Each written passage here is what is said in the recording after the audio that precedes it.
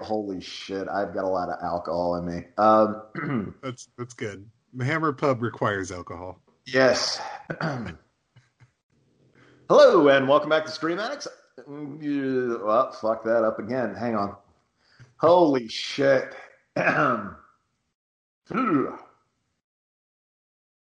Hello, and welcome back to Scream Addicts Hammer Pub. I am Jinx, your co-host. Sitting with me is Paul Farrell. Paul, how the hell are you? I'm doing good, man. Doing good. It's been a good day.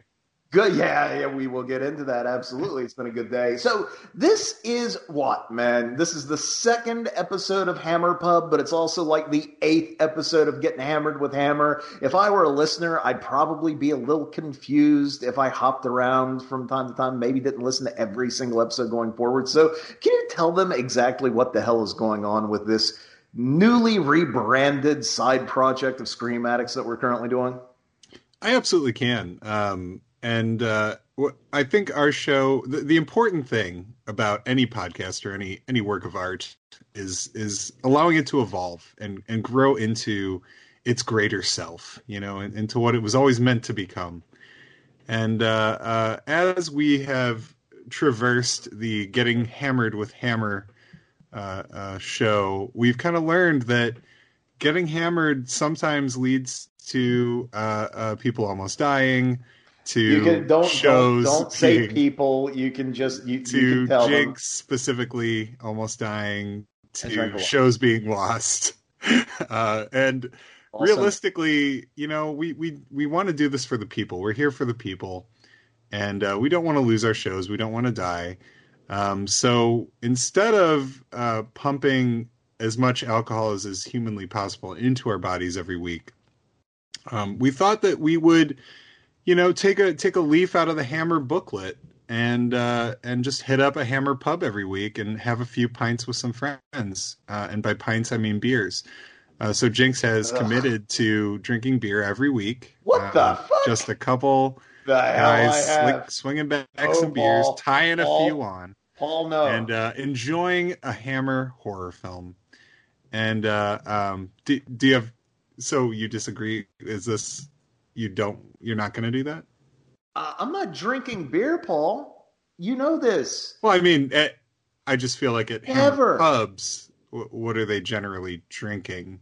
It was like the Hammer pubs that we see in these movies were from ages past. Sure. They were people of an unenlightened age. They didn't know any better. They drank. Seems a little judgy. It's a little judgy. Well, I am by God judging them. Yes, if they drank beer and enjoyed it, I'm sorry. Wow. Yeah. Okay. Did it. All right. Did it. Beer's okay. terrible. Well, okay. Well, it doesn't have to be beer. Ages ago. It doesn't have to be beer. All right. But we will drink. We will drink. Yeah. We're not doing the drinking game thing, if for no other reason than because listeners didn't really seem to be joining in. I know everybody is listening out there, but we didn't really have any engagement. People didn't seem to take to the drinking game idea, and it nearly killed me. So what we'll do is we'll just kind of drink recreationally, and we'll still provide commentaries for Hammer movies. I think that'll be great. Paul, speaking of drinking recreationally, yeah. If you can't tell, you can tell. But if you can't tell, I have already had a few today. Now, this episode is probably not going to run, public, whatever. This episode is not going to go up for a couple of weeks, but I'm going to go ahead and clue people in on what day we're recording. We, Paul, are recording on Saturday, November 7th. Now, would you like to remind people in the future why you and I and a good 52 to 54% of the country might be celebrating today? Well, I'm sorry. 52 to 54% of the country and pretty much the rest of the fucking world. Everybody else, yeah. I mean, everybody. Well, we're celebrating a victory that was announced after several days of painstaking counting of ballots. The president-elect, Joe Biden, is why we're celebrating. Could you repeat that, because I didn't have my drink in hand and I wanted to drink when you. Sure. We can cheers. Just one more time. Just say it out loud. The president-elect Joe Biden and Vice President-elect Kamala Harris. It's a big day. Yeah. So that was fucking fantastic. We have had this dark fucking cloud hanging over us for the last week or the last 4 years, depending on how you want to look at it. And you know what? Today, guys, it was like the end of Jaws. The great white shark got his fucking face blown off. He is descending down into the depths head first, even though he doesn't really have that much of a head anymore, to the tune of the truck dying at the end of Spielberg's previous movie, Duel. Meanwhile, our heroes are paddling to shore, blue skies ahead, sun at their back, better days ahead. I really want to see somebody make that clip. And sort of you know how they did that did you see the Avengers thing? And they ruined it though, didn't they? At the one, it's a little crazy to begin with, but I was still it wasn't great, but if somebody did that with Jaws, I could get into that maybe. Okay, if they did Jaws, that would be fine, as long as motherfucking Sean Connery doesn't show up at the very end of the clip. We don't need no Connery.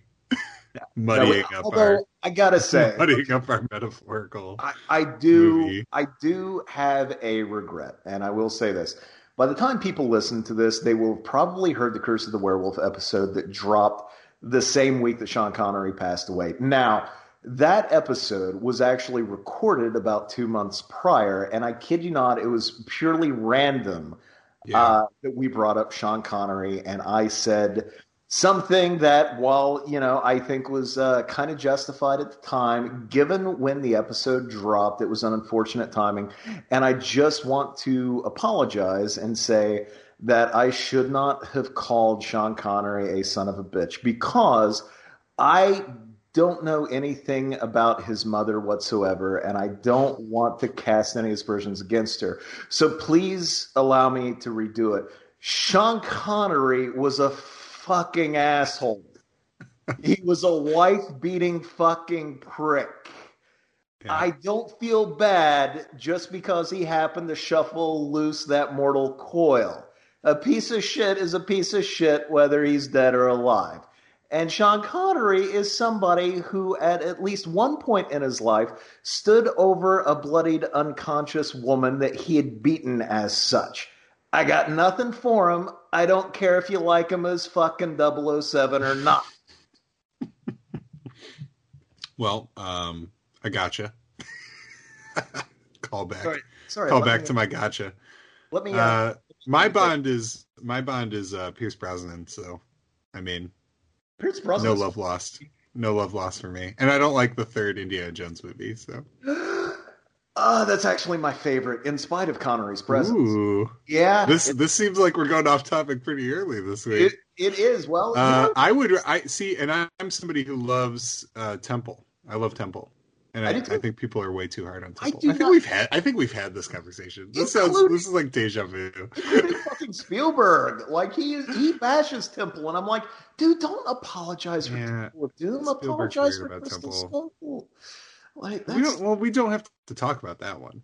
No, we don't. The third one's at least a competently made movie. I just don't like it. Fair enough. I never understood. You know what my least favorite of the original three are? It's actually Raiders, which everyone counts as. Oh, really? Yeah, I actually think they get a little bit better as they go. Like Raiders, damn good movie. Oh, I love Raiders. I mean, but yeah, Temple, I don't know. Temple is better, even though Temple is. I mean. You don't realize this when you're 5 years old in the mid 80s, but Temple now, like if you watch it now, problematic as hell. Absolutely. Yeah, sure. But no, Last Crusade I think is a blast. I don't even hate Crystal Skull. It's just, it feels like Spielberg let Lucas come in and just put his smudgy fingerprints on it a little too much, Yeah, too much CGI. And I hate hating Lucas. I do, because I think Lucas has done some wonderful things. But no, come on. Anyway, so before we get into the Star Wars prequels, let's go ahead on to Hammer. Well, hey, what's the rush? We're only like 10 minutes in, man. This is the part of the true. Where our Curse of the Werewolf preamble was like 45 minutes. 45 fucking minutes. Like a good 20 of that was devoted to Samara Weaving, so I refuse to apologize for that. But yeah, no. So what? I don't know, man. What have you watched this past week? Have you seen anything that you really dug? I gotta say, I'm gonna go ahead and this is probably gonna be all you because I have spent the week traveling. I'm currently sitting in Southern Ohio. Spent the week traveling and working on a project and basically just being worried every fucking evening that Trump might still be president for another 4 years. So I haven't really watched much, but how about you? In the week since we talked Brides of Dracula, what have you caught?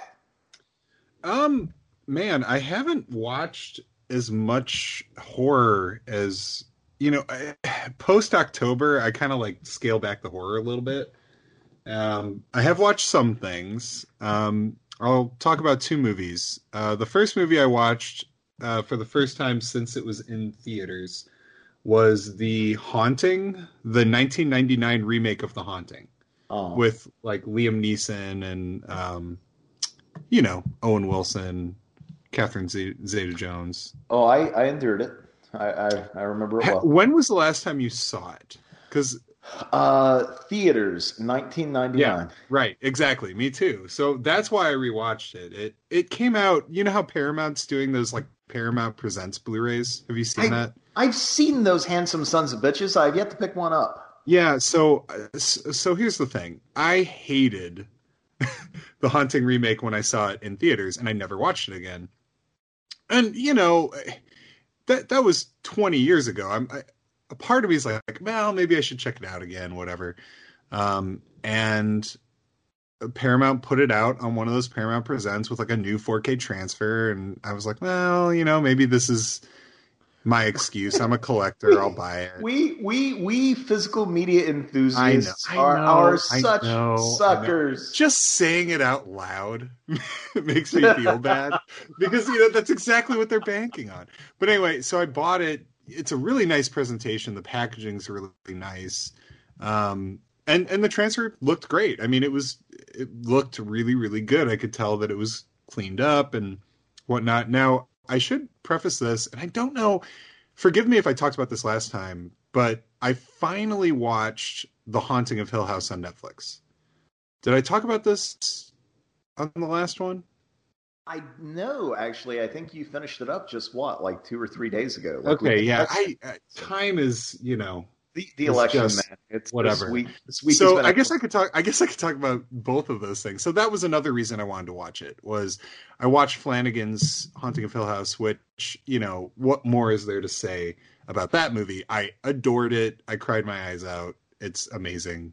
It's great. I can't wait to watch it again. I immediately went out and bought the Blu-ray because it has extended episodes. And again, as I said before, I'm a collector and I'm just a sucker like that.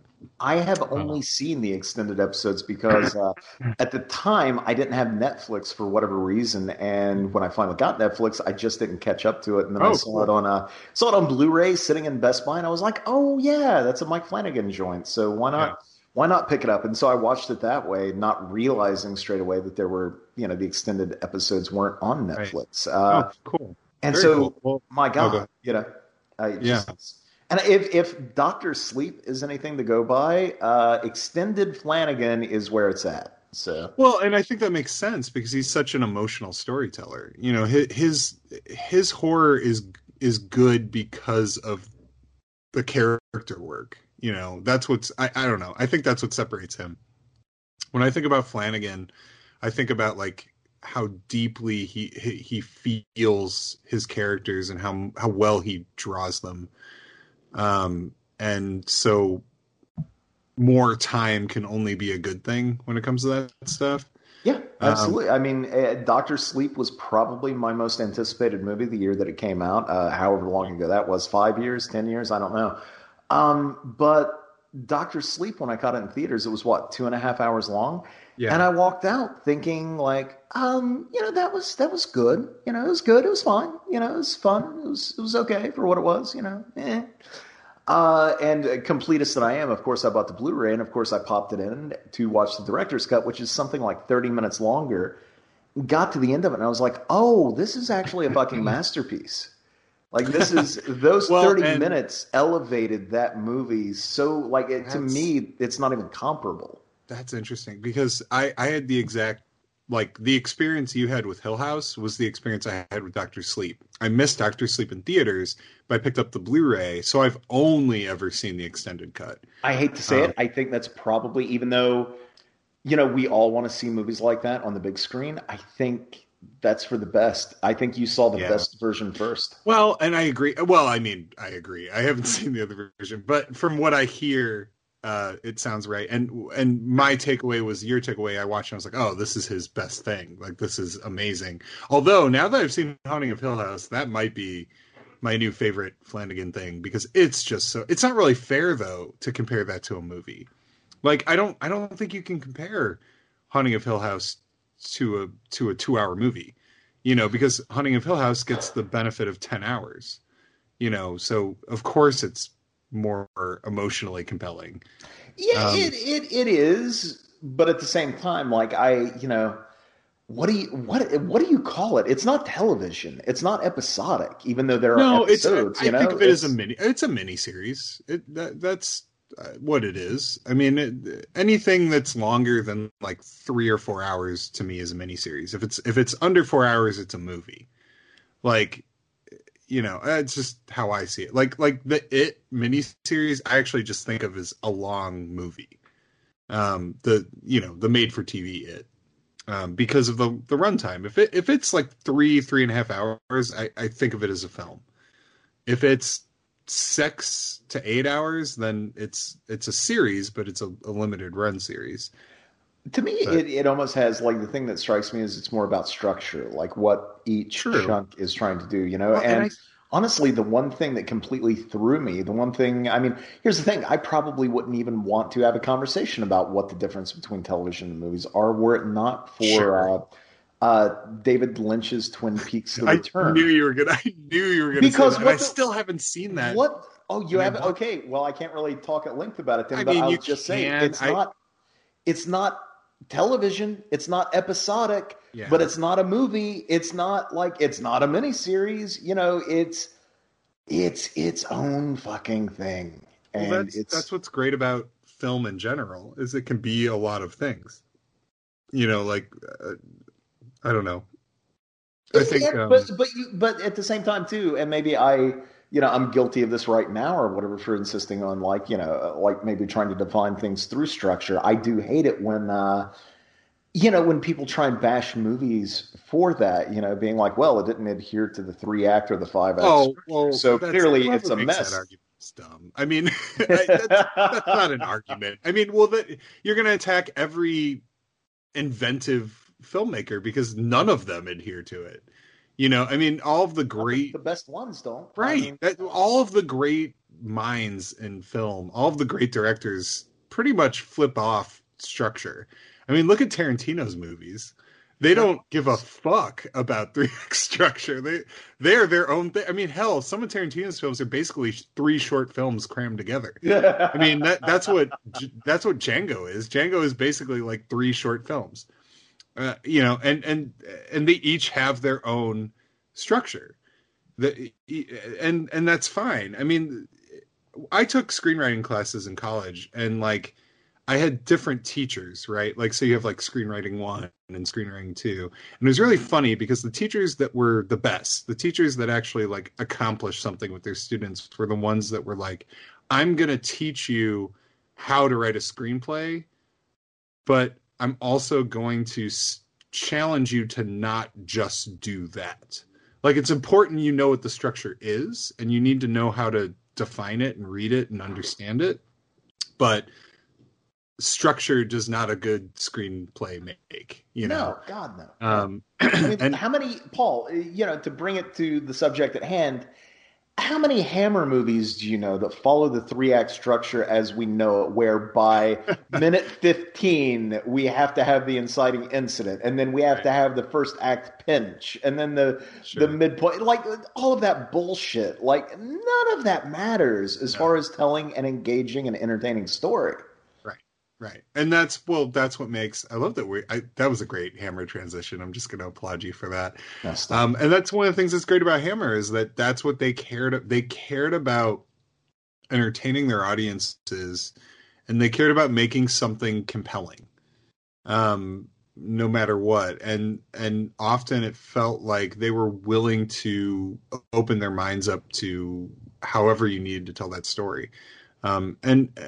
And to kind of like tie that into Haunting of Hill House, like what I loved about what really engaged me was the way they told the story non-linearly, but also how every little detail was sort of like important and tied into a different character's journey. Like how they all impacted each other, and there was never a moment that was wasted. You know, most shows or miniseries to me have a lot of wasted time, like fluff episodes or filler moments. Nothing in Haunting of Hill House was filler. It all mattered. It all amounted to something. And that made the act of watching it, especially as you got deeper into it, so rewarding. That it's unlike any other miniseries or show that I've watched recently. And that's one of the reasons I don't watch a lot of shows, is because they almost always disappoint me. They almost always drop the ball. But this show really didn't, and rewarded you for paying attention. And that's incredibly rare. Yeah, I agree. I think it's brilliant. I can't wait to see what the guy does next. I still need to watch Bly Manor, although I got to tell you, I'm a little bummed that he is.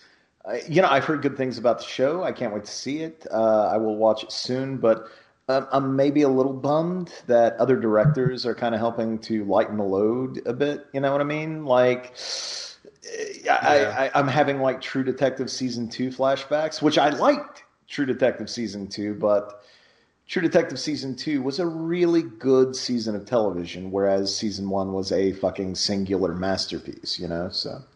Yeah, well, it's hard to recreate things like that. We're not going to get.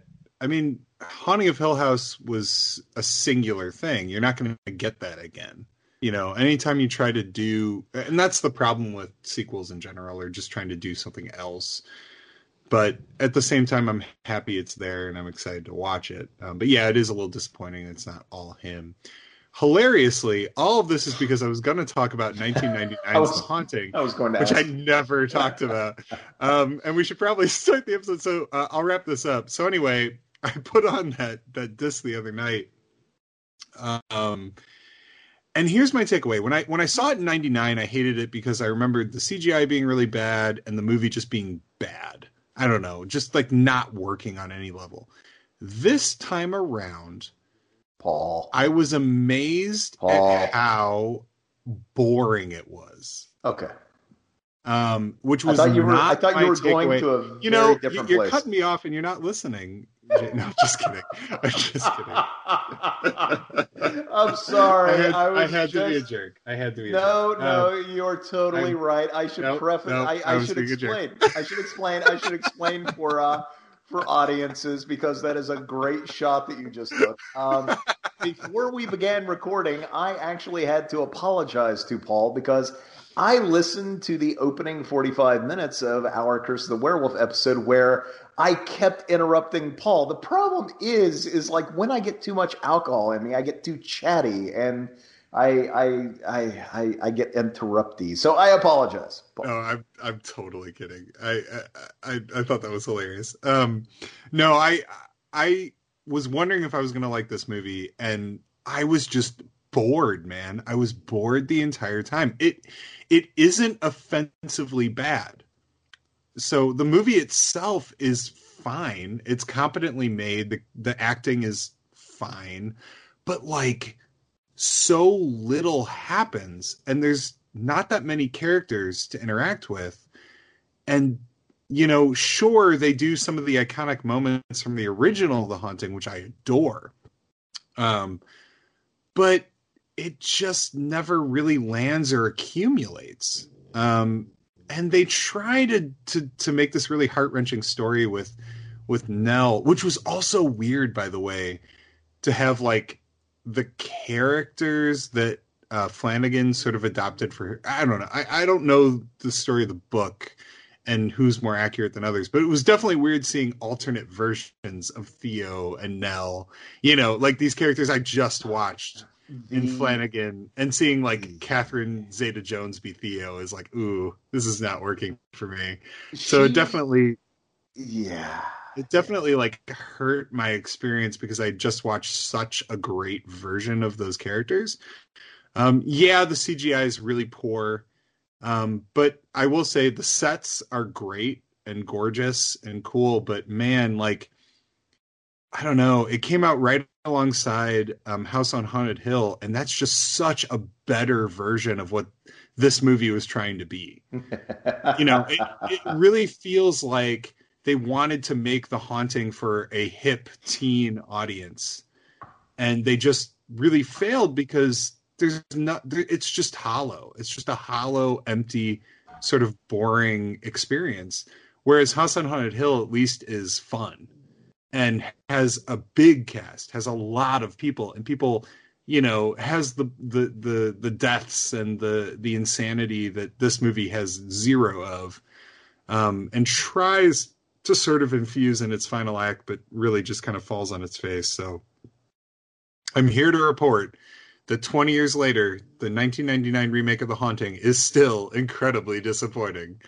It blows my mind that it's 20 years old. That is insane to me. My God, I'm not like I might enjoy it just on that level alone. Sometimes when you watch a movie from the 90s, you're just like, oh, this is fun. It's a 90s movie. Yeah. Like, even if it isn't good, like, you kind of just have fun with it. And I will say, there were moments where I felt that way. Like, there were moments where I'm watching, like, the characters like Luke Wilson be the comic relief, where I'm like, okay, I like Luke Wilson. I can watch him be funny, but the movie just admittedly doesn't work. Watch House on Haunted Hill instead.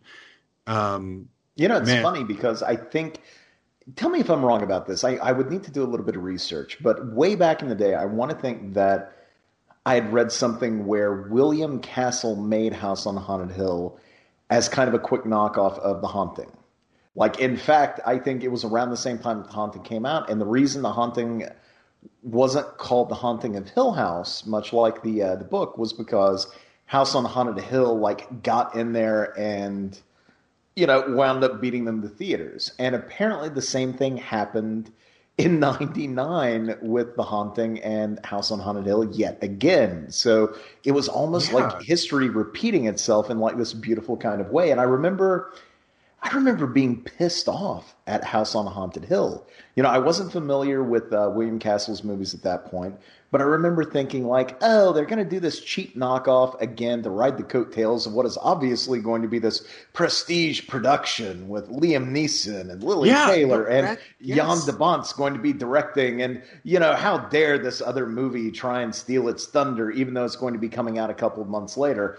And then, cut to the end of 99, and I was like, I fucking love House on Haunted Hill so much, and The Haunting was one of the worst films I've seen this year. Well, and that's what's so sad about it is, like, so I guess I'll date myself here because I don't care. I was a freshman in high school when this was all going. In 99, I was a freshman in high school. And I remember everybody was excited to see The Haunting. That was the big movie. And House on Haunted Hill felt like a cheap knockoff.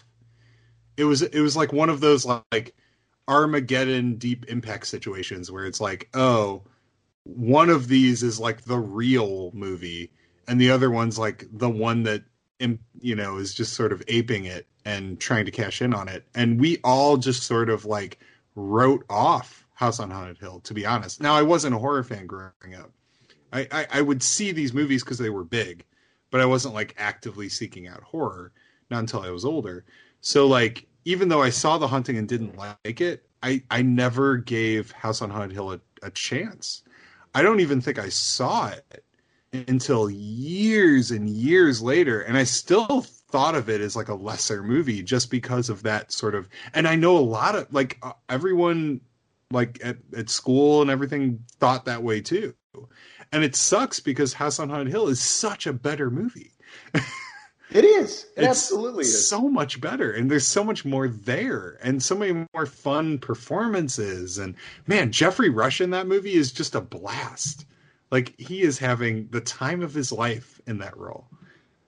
Yeah, I think he said once that in an interview that he was essentially doing John Waters. But to me, it's like, man, you're also being Vincent Price. Not only are you playing Price. The Vincent Price role, there's Waters in there. Well, sure. To me, it's like a beautiful marriage of the two. You know? Yeah. I agree. Yeah, and Famke Janssen's great, and like, man, everybody in that movie's great. But and I think time's been kind to it. You know, I think now people look back but The Haunting was the prestige film. Like it had a huge budget. The sets were immaculate. I mean, the house was gorgeous. I mean, that was one thing I will say when I was watching that movie. I was very impressed with the production value and the design. That deserves some, merit. But all of it, what sucks for anyone that worked really hard on that movie is like it all becomes hollow if the movie itself doesn't work, or if there's no life to it. I gotta say though, out of all of them, like Liam Neeson and Catherine Zeta-Jones, they're there for the paycheck. They do perfectly solid work, but they're not engaging at all. No. Owen Wilson, I think you can tell he's happy to be there. Lily Taylor, I think, is actually pretty damn great in it, but it's just she never got the memo that well, it just wasn't that movie. Her performance feels disjointed from the others. Like hers is so sincere and so deep. But it feels like she's kind of drowning when you're watching the movie because it doesn't gel with the other people there that aren't giving it the same level of respect and attention that she is. Plus, it's just not that well written. I don't know. There's some issues, but I agree that she showed up and she did a good job. And the movie, she shouldn't be faulted for being in that film. It's not poor because of her. I think it's just, I also think there should have been more people in that freaking house. The movie feels really empty. There should have been more people. There should have been more casualties. There should have been more there. Because otherwise it feels hollow. Or they should have leaned heavier into the dramatic, the psychology of it a little bit more then. Because as it is, it feels like it's trying to be a more exciting film than it actually is. And there's not enough people there to make it exciting. Well, no, he tried to, Jan de Bont tried to turn a quiet, creepy, it's certainly supernatural, but it's essentially a psychological thriller. He tried to turn it into an action film. And it's just, that's not what that story is. Weirdly enough, it could have been refitted to have been that, but he actually, whoever wrote the script, they are actually somewhat faithful to the Shirley Jackson novel. They do it badly, but you can tell they've read the book, and the original Robert Wise version is faithful. The Flanagan version, and look, I love it. I love The Haunting of Hill House. I think it's some of the best television or whatever the hell it is that I've seen in ages. It's fucking great. It's not faithful at all. And it's not even merely an issue of them needing to expand it to 10 hours. I honestly think that it's like I don't know if you saw Darren Bousman's Mother's Day with Rebecca De Mornay. I have not watched it. I'll make this make sense, I promise. He was attached to a screenplay that Dimension was developing back in the day called Wichita. It was this dark, creepy, uber violent, kind of Desperate Hours kind of movie. Mm-hmm. And they couldn't get it made. So at some point, he wound up getting it funded as a remake of Mother's Day, the old Lloyd Kaufman trauma flick, right? Yeah. And here's the thing, is that Wichita has fucking nothing to do with Mother's Day. But what they did was they basically took the names from the original Mother's Day, and then they renamed the closest analogous figures in Wichita by those characters' names, and they changed the fucking name of the movie to Mother's Day, and then boom, that's what it was, right? Huh. With The Haunting of Hill House, it would fucking stun me. Like, I would be shocked if that wasn't if that didn't begin its life as a completely original 10-hour series that Flanagan had created and was shopping around.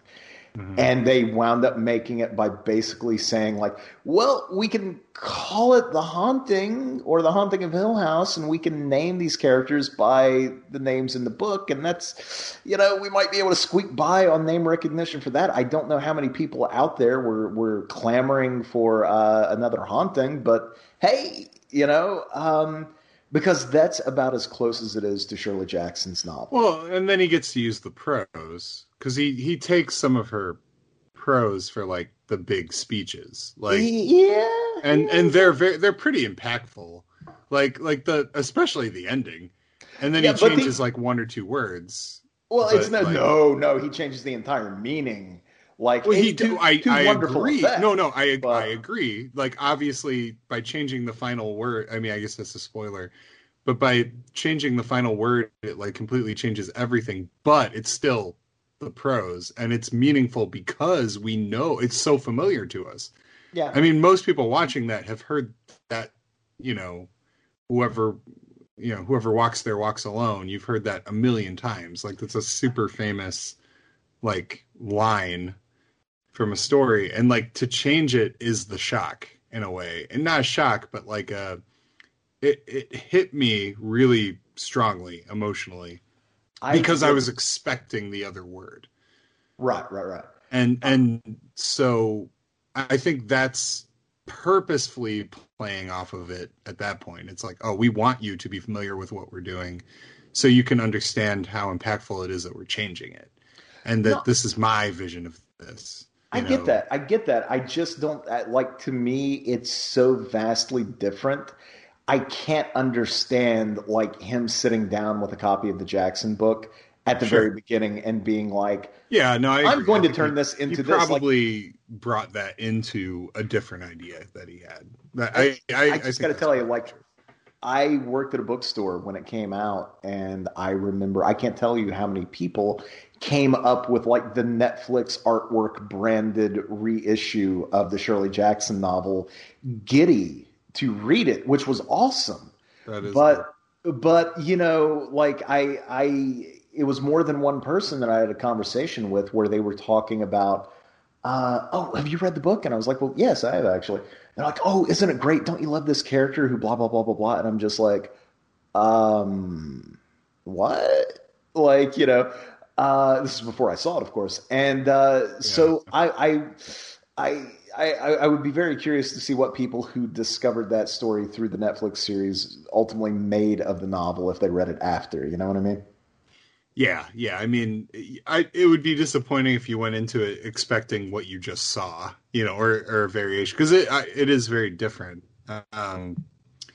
But no, I think this is a case where, like, the differences are what make it good, but I still think it fits in the universe of that book and what it's trying to say. I think it's just creating more of a hopeful. And I think that's the thing about Flanagan, is he has a lot of hope infused in the darkness, which is cool. But yeah, no, I would agree with that absolutely. And that's why I love it. That's why I love Dr. Sleep. I mean, Dr. Sleep is Dr. Sleep was very very very great, very dark story, but hopeful. Oh yeah, real dark. The first like 25-30 minutes where he, with the kid and all that, I was like, oh my God, this is a lot. But he's one of those guys, it's hard to figure out which contemporary filmmakers are going to be regarded as the masters like 10, 15, 20 years from now. Yeah, like we were talking about that. Yeah, we were texting a bit. Like, yeah, and we don't have to get into it because I know there's a kind of contention between you and I about it. Terrible takes. No. I shouldn't say on a podcast. And you do not have to reveal any of them. But Flanagan, like if he keeps going like at the pace he's going, like that guy, just holy shit. Like he's I think he already is kind of a master. I think he's reached that level now. What? And I'll admit this. I'll admit I didn't think that, but having seen Haunting of Hill House, honestly, it completely flipped my perspective on him. I think Haunting of Hill House is so good that he's pretty much automatically a master just for that. I mean, it's like one of the best horror things I've ever seen. I mean, I'm pretty close to it still, so I don't want to like. There's a lot of hyperbole in how much I like it right now.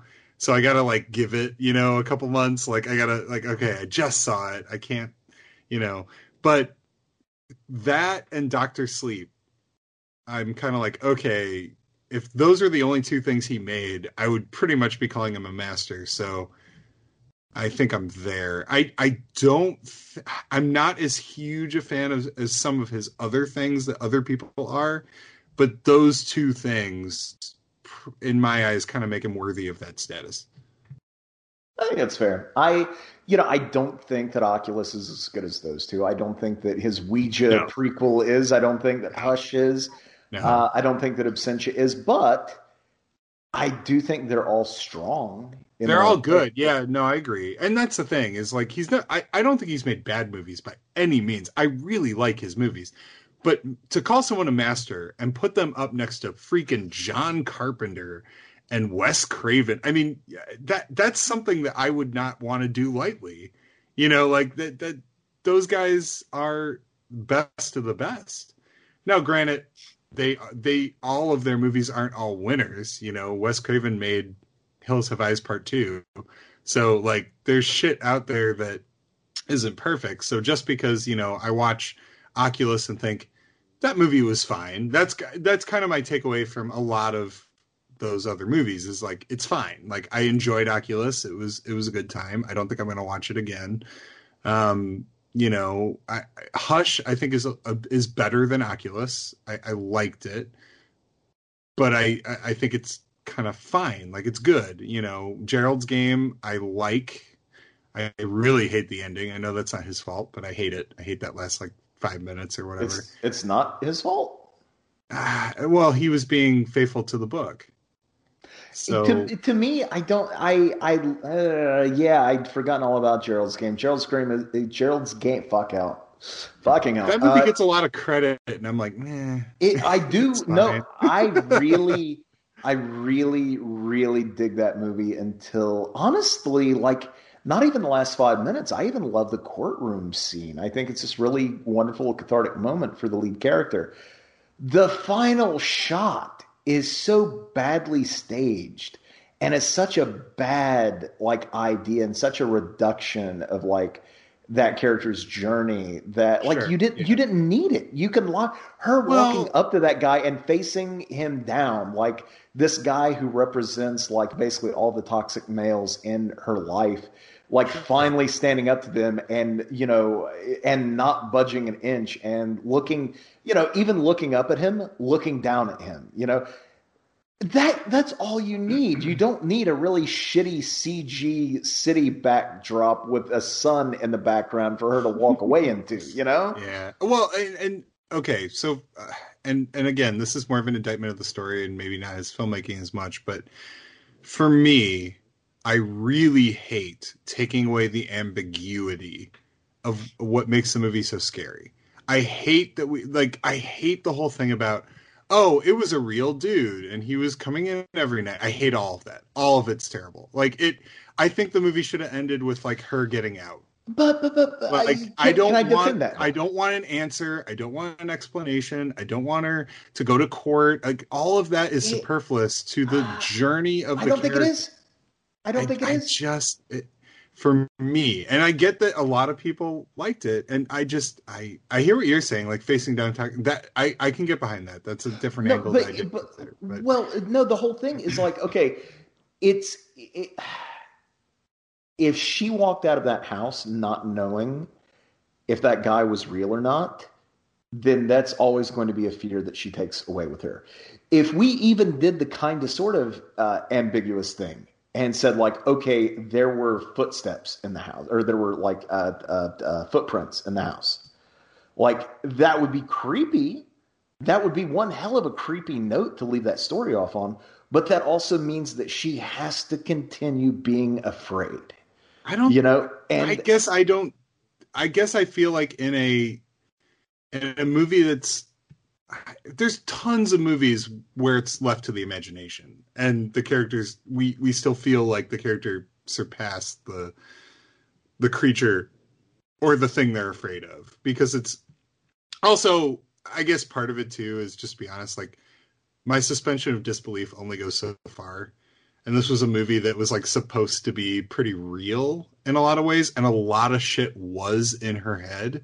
I really didn't believe that there'd be this crazy guy coming in. I just thought that was a bridge too far in terms of believability. Like, I just didn't. I was like, this is stupid. I was like, that is such a stupid thing. Like, and that's Stephen King's fault, because Stephen King is not great at ending stories sometimes. I love Stephen King, but some of his endings kind of suck. And that's okay, man. Like, he's never going to listen to this. I love him, and I love his stories, but sometimes those endings, and that was one of those endings where I'm like, that is dumb. Like, it's just dumb. Like, I'd rather all of this shit be in her head, because that's so much more interesting than it being a real threat. Like, I don't know. I mean, if it was a real threat, then he could have killed her at any time. She didn't really defeat it. She just got lucky. Like, because he could have just killed her. But if it's in her head, she had to actually defeat it mentally. And that, to me, is more meaningful when you're talking about grief and pain and abuse. Because people often have to overcome their own sort of hang-ups in that way to get beyond it. But anyway, this is just both. I know, it's fine. Look, this is me. This is just my craziness. These are the problems I have with that movie. And then, yeah, I don't like the montagey way that movie breaks up. I feel like a kind of a dick, because I turned a compliment into a backhanded. Wow, but this movie's dumb. That movie, for 90% of Gerald's Game, is a really good movie. Like, I just don't like the ending, and most of it's not Flanagan's fault. So. How is it that we have talked less movies for a longer amount of time? We are 50 Have we done it? Did we surpass the 45-minute? What we did. We talked. Okay, we talked like 10 movies on Curse of the Werewolf and got it in at 45 minutes. We talked 3 for this episode, and we're damn near an hour. Why do people even listen to us? I don't know. I don't think anyone does. I think we should just break this off into its own spin-off podcast. And then we now have 2 episodes we recorded tonight, like this hour of Flanagan talk. We'll say, like, we did a podcast on Flanagan, and then we'll do our Hammer thing. But I was going to talk about Messiah of Evil as well. But people, we're going to have to save that one, I think. I promise. I'm sorry. I apologize. No, I'd be all about talking. You can fire me off the podcast now. Here's the thing, man. We have this little tracker. The guy who produces this podcast, it's called Blueberry.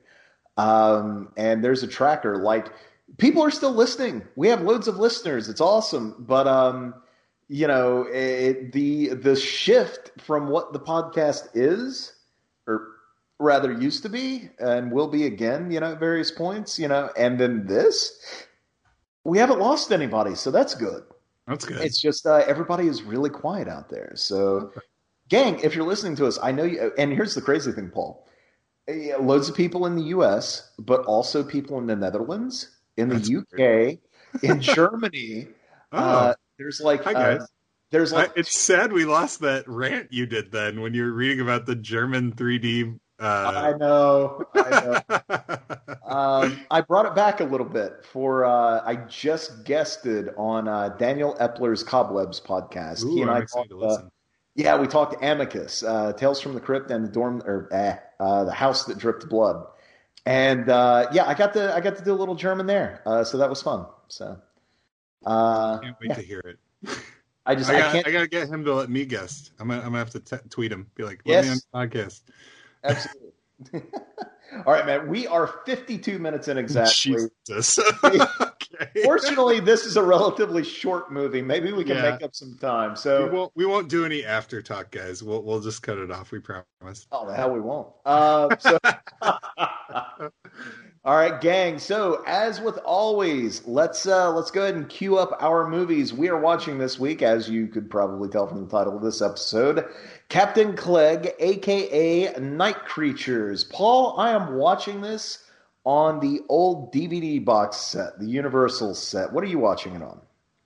The Universal Blu-ray box set. See, I have that, but it's at my apartment, which is currently 1,000 miles from where I am. So I got to DVD it tonight. Okay, so let's go ahead and hit pause on the very first frame. We'll do a countdown, and then everybody can begin with us. Are you ready, Paul? I am ready. Okay, let's press play, everyone, in 5, 4, 3, 2, 1, play. Pressing play. And here we go. Universal International, yet again. I love the look of that. I wish they would go back. Me too. You know, I love when like a modern day movie does the old Universal logo. Yes. You know, about, like whenever they do that, it's always the best. I don't know if it was Universal that he did. Was it? It might have been Universal, but Flanagan, when he did Ouija, Origin of Evil, it opens. Oh, I think you're right. Yeah, I think you're right. I think it was Universal. I liked his Ouija Origins of Evil. It wasn't like the greatest movie ever, but it was fun. It was a good movie. It was a damn sight better than the movie it was a prequel to. I didn't watch the first one, actually. I just skipped right to 2. Paul. Oof. Yeah, I heard it was so bad that I just didn't don't mess with it. This is a fun little opening, this pirate opening. Mercy! I love it. And plus, they don't go super gory, but they go maybe a step further than I expected here. You know, like you can tell that's a guy that's been fucked up. Yeah. Yeah. And it's funny that and I don't know how like far we want to get into this now, but like the story it's based on, the Dr. Sin. Yes. The Tale of Romney Marsh. It's interesting to me that this whole production was marred by the fact that Disney owned the rights to it. Like, that's such an like when I was reading about that, because I didn't know a lot about that. I mean, I've been a fan of this movie for a long time. I'm new to Hammer, but this was actually, I think, one of the first, because this set was the first Hammer thing I bought. And so I watched this set. And this was like the second or third movie on the set. So I saw this movie pretty early. I saw it right after Brides. Because remember when I was talking about Brides was one of the first movies I saw? This was the next movie I saw after Brides. And so I've been a fan of it for a couple of years. And I never knew that Disney like owned the rights to Dr. Sin and was going to make a movie out of it. And I guess they hadn't made the movie yet when this went into pre-production, right? Right. And I know that Cushing like desperately wanted to play Dr. Sin because he felt like it would be a good departure from the horror movie characters he was playing. And I found out that he wrote a script, or he wrote like a treatment, and he submitted it to Hammer, and then Hammer told him about Disney, and then he sent it to Disney with a handwritten letter, like requesting very sincerely that they consider his script and that they cast him as Sin in their movie. And his letter's online. You can read it. Like I found his letter, like an actual scan of his letter. I have it up if you want me to read it. Please. Yeah, hell yes. Yeah. It seems appropriate for a commentary. All right, here it is. It says, 12th of August, 1961. Dear Sir, until quite recently, I was under the impression that I was to play Dr. Sin in a film of that title. But it has since been discovered that the rights of these books are owned by you. Prior to this discovery, I had written a very rough story outline to be used as a basis of a film script. I am no writer, as the enclosed will prove, but it seems such a waste of time and effort not to do something with it.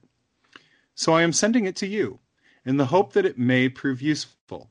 And I do hope you will accept it in the spirit in which it is sent, without any obligation whatsoever. When you eventually make a film of Dr. Sin, would you consider me for this part? I am enclosing a photographic record of the films I have made recently.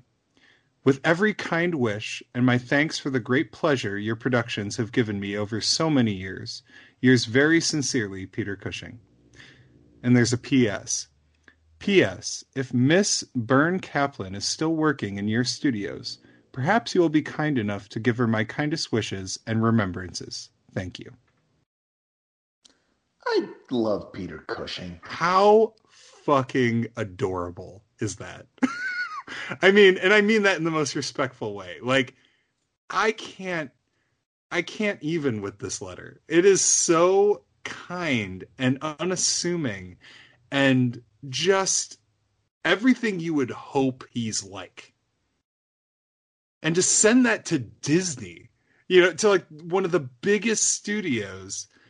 And of course, they made their movie, which you recommended I try to watch, and unfortunately I wasn't able to get to. So I apologize. I didn't do my homework. Damn it. But I found that really fascinating.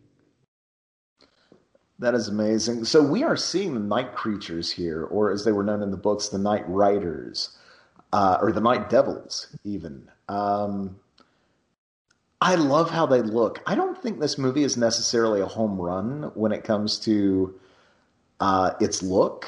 I think sometimes it's quite striking, but other times it's a little rough-hewn. It's a little unpolished. You can tell they didn't have Terrence Fisher at the helm. Yeah. But my goodness, do they look really striking and cool when they're riding around. I think it's great. I love Peter Cushing. I love that you read that letter. I wish he had been cast in that version too. I wish that he had gotten to play Bliss here and Sin for Disney. I wish he had kind of monopolized that character. I think that would have been great. Patrick McGoohan is really cool too, but I don't know, man. It's hard to top Cushing. Well, yeah, and he had such a passion for it, which comes through in this film. His performance in this movie is one of my favorite performances of his, and I really think that it feels informed by the work he had previously done in the Frankenstein films, kind of, even though it's a very different character. I think so. Yeah, he is. There's something very, and I know this is not the first time we've referenced this outside of the film version of the story. We talked about it a little bit on Curse of the Werewolf as well, and I think it's kind of appropriate here, but there is a duality to him that is not unlike Jekyll and Hyde. He is a man of God, and I think kind of a genuine one, but he's also a pirate. He is a father figure, but he's a little bit of a scoundrel. He's a man who takes care of his people, a man who takes care of his village, but how does he do so? He does so through kind of nefarious illegal means, and I love when he is able to flip that switch where, you see him at the pulpit right now. He's animated, but he's also about as threatening as a crippled kitten. But there are other times in the movie when he is full on like a man of action and kind of a threatening presence. And I love that Cushing is able to not only flip that switch back and forth, but to also marry those two sides so that you always believe that it's the same man. Yeah, no, I agree. And I think that, and even that scene right there where he makes them sing the hymn again is a great moment to show, like you said, he's not super threatening, but he's commanding. and people listen to him. He's in charge. And there's a level of respect that everyone has for what he requests, and he expects a level of excellence out of people. Well, it's just like the crew on a ship must have been, you know? Yeah, right. And I think that when I think about like comparing him to Frankenstein, here's a guy who has a horrific past where he did lots of bad things, and now he's taken on a new persona, which Frankenstein often does, and is in a new town and is trying to sort of better the town. Again, something that Frankenstein believes he's doing, even if it's not always the case.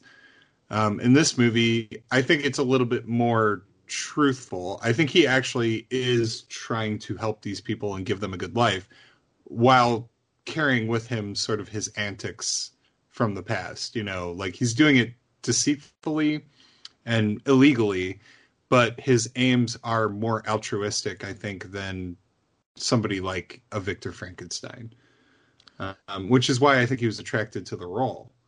It's funny you mentioned Dr. Syn. So this is, in doing a bit of research, there was the original novel by Russell Thorndike, which I think was called Dr. Syn. I think it was The Scarecrow of Romney Marsh or A Tale of the Romney Marsh. There have been various titles for the books and then various titles for the various adaptations of those books. Right. I think the Disney movie has something like 3 different titles, depending on which version of it you see.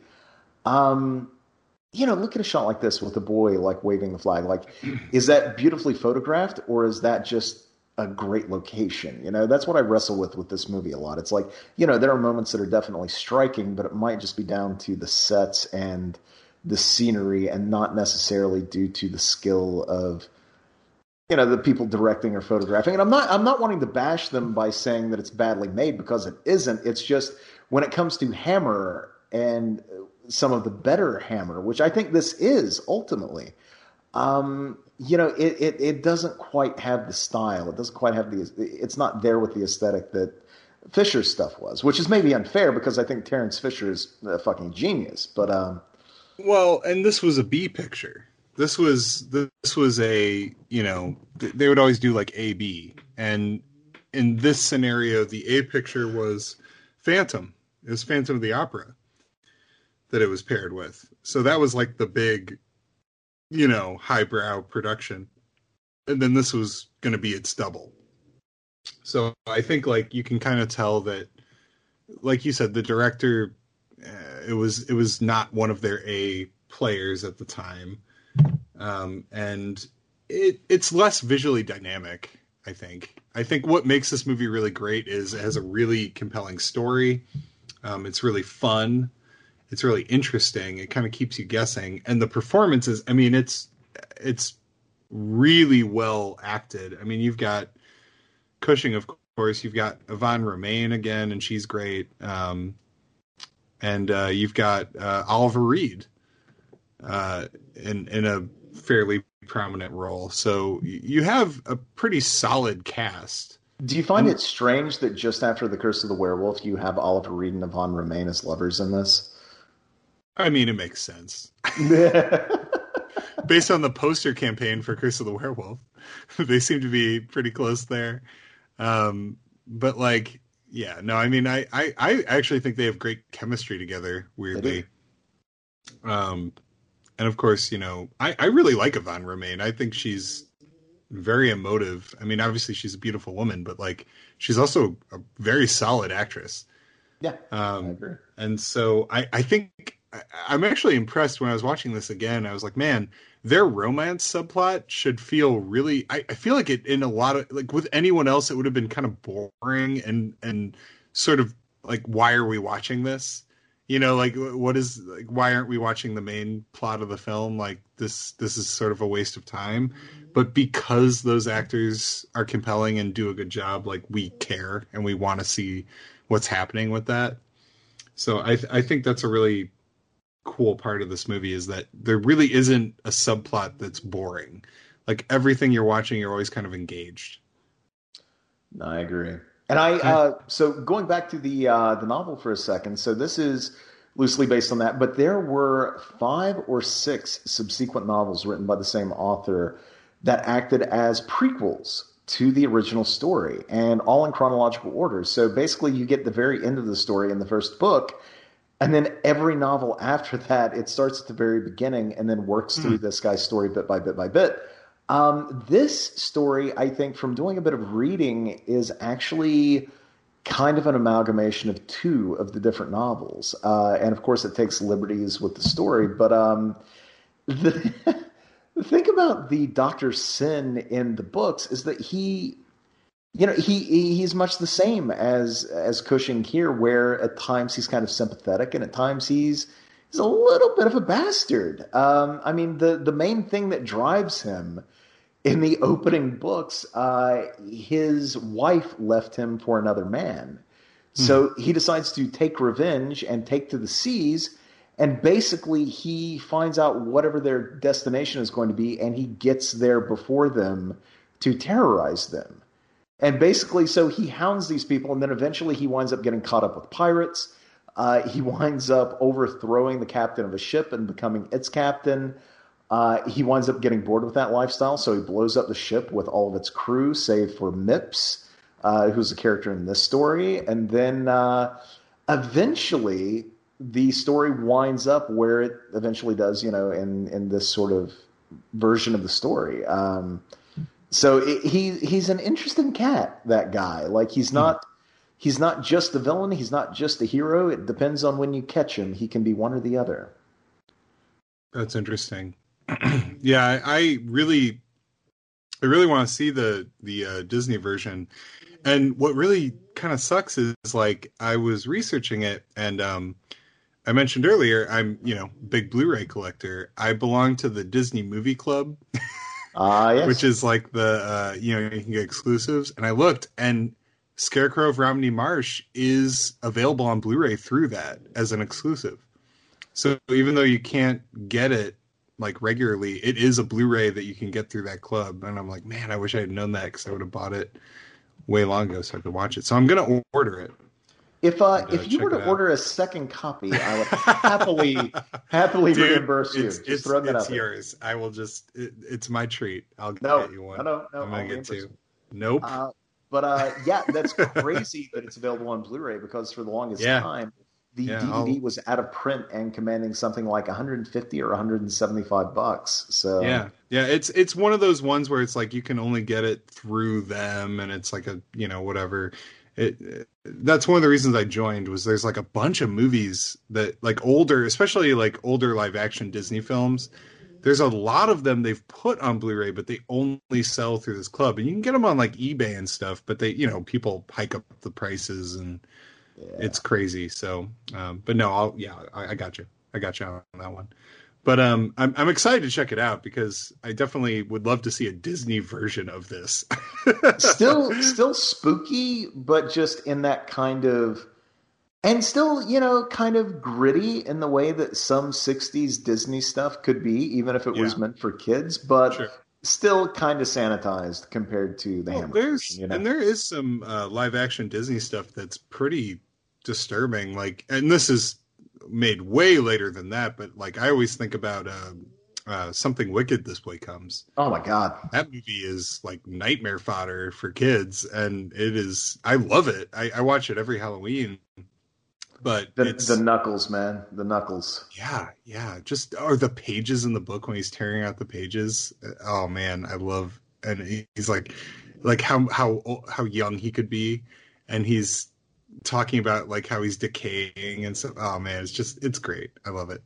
But no, Disney, it had a streak of really interesting, darker fare. I mean, Black Hole comes up a lot. That's another one of the Blu-ray exclusives, is you can get Black Hole on Blu-ray. But no, it's I'm very excited to see their take on this story. Yeah, same here. I have to ask you, as a viewer of this movie, what do you make of the punishment? Obviously, like cutting out somebody's tongue. We know why that would be a punishment. and he was strung up and left without food or water or any potential savior. Of course, somebody did wind up saving him. Sure. Mm-hmm. Have you ever seen in any story, or have you ever heard an explanation, like somebody getting their ears slit in the way that he did? I mean, you're saying like, what would have I ever seen that before? Like, is that like a totally? I've never encountered. Just what the hell is it? What is going on there? Why did they do that? I mean, I think part of it is to show the ruthlessness, man. I've only had like a couple of beers. Ruthlessness of the captain. Like, they really wanted to land how, you do not cross him. And when he gets revenge, he's not going to just kill you. Like, this is somebody who's not just like cruel, but he's vindictive. And to me, it's almost like he wants that guy to live. He wants him to survive this and not ever be able to tell anyone who did it. Like that. And that's kind of what happens is, even though he's saved and he's with these guys, when he sees him, he freaks out and attacks him, but they all just think, oh, well, the guy must have lost his mind. They don't immediately know that it's Captain Clegg, which by all accounts, that guy should be able to just say, oh, that's him, and reveal it. But because of the punishment, he can't communicate to them. And he's looked at as not really human. Like he's like a pet, for those people. And I think that's part of it as well. I mean, that's story-wise, I think that's why that's there, is it dehumanizes that character, and it adds a bit of thrill to, oh, is that going to be how they catch him? While at the same time speaking to the utter ruthlessness of Captain Clegg. Get it? I just didn't understand the ears part. Like, I mean, I don't have some, profound answer as to why they do it. Did they deafen him? Because you can tell the scars go beyond just fucking up his ear canal. Like it's a weird thing. I just think it's a visualization to make him like, deaf and mute. Like it's an easy way for audiences to just see that he's deaf, that he can't hear, without them having to announce it in the dialogue. But I mean, it's incredibly harsh. I mean, this movie to me, a lot of the movies we talk about like thematics and the deeper meanings behind things. One thing I appreciate about Captain Clegg is it's just a lot of fun. It's kind of a heist movie.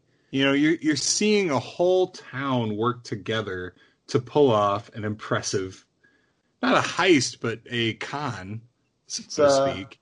It's kind of like Clegg's 11. Wow. Thank you. Yes. Soderbergh directed this movie. That's why there's so many split screens. Could you imagine a Soderbergh remake? You just pitched what might be the movie I'd be most excited to see in my life. Is Steven Soderbergh remaking Captain Clegg. George Clooney. Dear Lord. Oh my Dr. God, Sid. He'd be good. Oh, he could play both. He could play like that quiet man of God, commanding at the pulpit, but he could also play like, he could set Gecko the hell out of a pirate. Adam Driver could be his right-hand man. Holy shit. Oh, and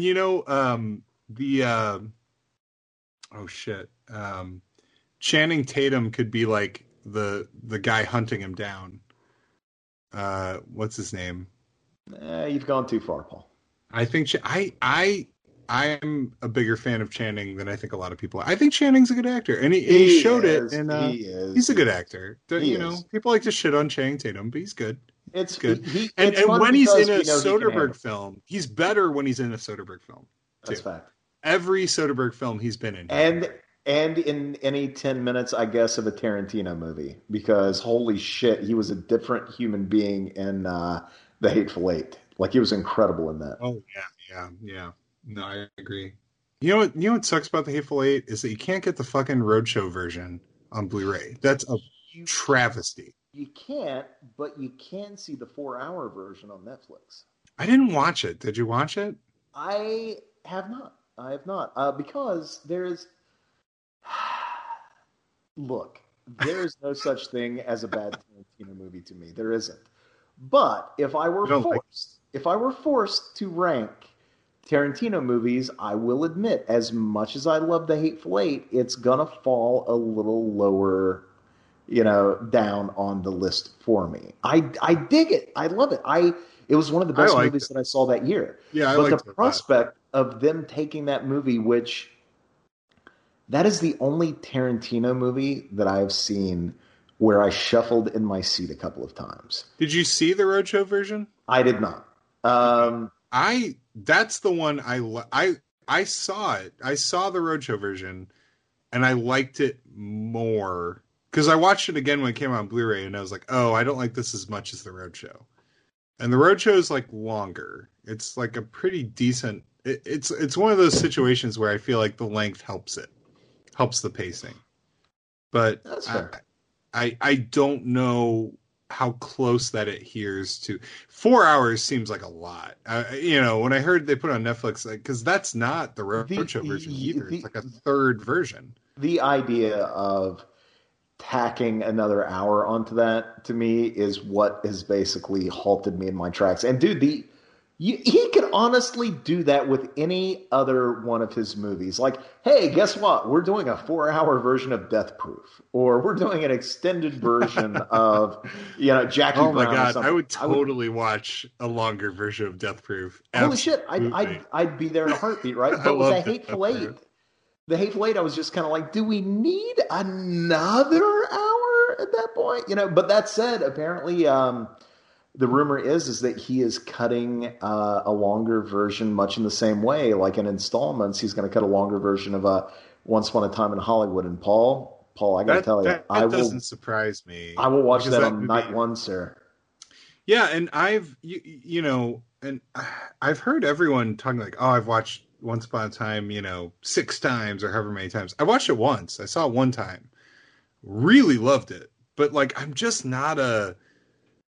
not a guy who watches movies over and over. I mean, like, I buy them and I will watch it again, but like, I don't know. I like to watch a movie and wait a while and then watch it again. I don't know. But I have not revisited it since I first saw it. And I liked it. I liked it a lot. But I'm also not as like over the moon for it, I think, as some people are.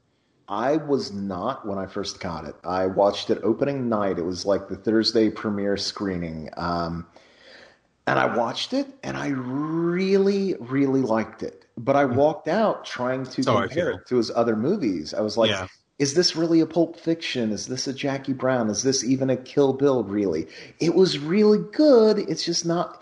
it felt like the least Tarantino movie I'd ever seen, and that kind of bummed me out. Sure. But I got out of work Friday night, didn't have anything else to do, and I was like, what the hell? It's a Tarantino movie. I know I'm going to see it again anyway on the big screen. Let me go and check it out again. That second time was so much better. Once I knew what it was, and once my expectations were in place, I was able to just sit back and realize, I was like, this is a hangout movie. And this is like revisiting friends that I really want to hang out with. I saw that movie probably 4 or 5 times in the theater before it left. Damn. That's crazy. Paul, holy shit. Not crazy in a criticism. It might be crazy. It might be crazy. No, a lot of people did that. And I have seen it on Blu-ray. I love that. Yeah. Probably, I've revisited that movie on Blu-ray. Don't laugh, please. I won't. Quarantine had to have played a part, but probably another 10, 11 times. No bullshit. Wow, that's impressive. I don't think I've seen any movie this year 11 times. As much as I love Pulp Fiction and Jackie Brown and Reservoir Dogs, like everything that he's done, at a certain point, no matter how many times I watch it, there is a cap to my appreciation. I love it this much, and then that's what that is. With Once Upon a Time, I'm not making this up. I like it a little more every single time I watch it. So that every time I watch it, it's the best version of that movie I've seen. Huh. Interesting. I bought the fancy edition of it with the record. Oh, fuck you, man. Because I'm fucking like weird ass motherfucker. I envy you. Even movies I only like, I have to get the best version of.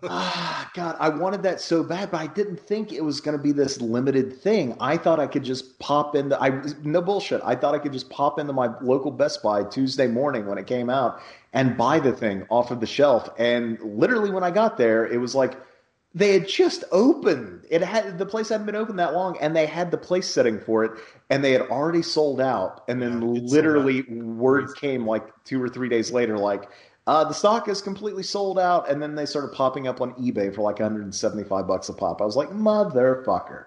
Yeah, I got lucky because I bought that version without even having seen the film. I was just like, that's how pathetic I am when it comes to collecting. I just knew I'd want it. Like, I was like, even if I'm only lukewarm in this movie, I'm going to be annoyed if I don't have that version. So I just, the minute it became available, I just picked it up. And I really like the movie. I'm excited to watch it again. I think I'll like it more the second time.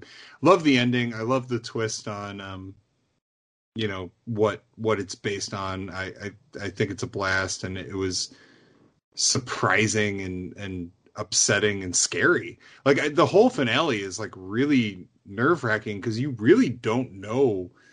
I think it's one of his best climaxes because the first time you watch it, you don't know what's going to happen. Like anything could happen. And that's, I think, what he's so good at is completely sort of fucking with your expectations of what he's going to do. But I will say the scene on the ranch too is maybe that 10 minutes is one of the best horror movies I've seen, in the last year. So even though nothing horrific happens, it has horror, but it also has like these deeply powerful emotional moments. Like when the little girl tells him that that's the best acting she's ever seen. Yeah. That is one of the most emotional, powerful things I saw in a movie that year. Because she wasn't bullshitting him. Like, right. It wasn't. The director came up to him and blew smoke for a minute or whatever. Like, oh, that was so great. And dinner, Bronco Buster, where did that come from? And he was like, yeah, that's great. But when that little girl came up, after everything they've been through, the introduction and the fact that she is, zero bullshit. Yeah, and he knows that she gives a shit still. Like, the industry hasn't beaten her down yet. That's what I think is interesting about her character, is that he looks at her and he sees someone who's got her whole life ahead of her and doesn't yet understand how shitty the industry she's about to enter into is. Like, she still sees it as this cool, exciting thing, and which also, like, why should she be discouraged? I think that's a positive character attribute, is that he doesn't discourage her from feeling that way. But at the same time, he's annoyed that she does because he's jealous. Yeah.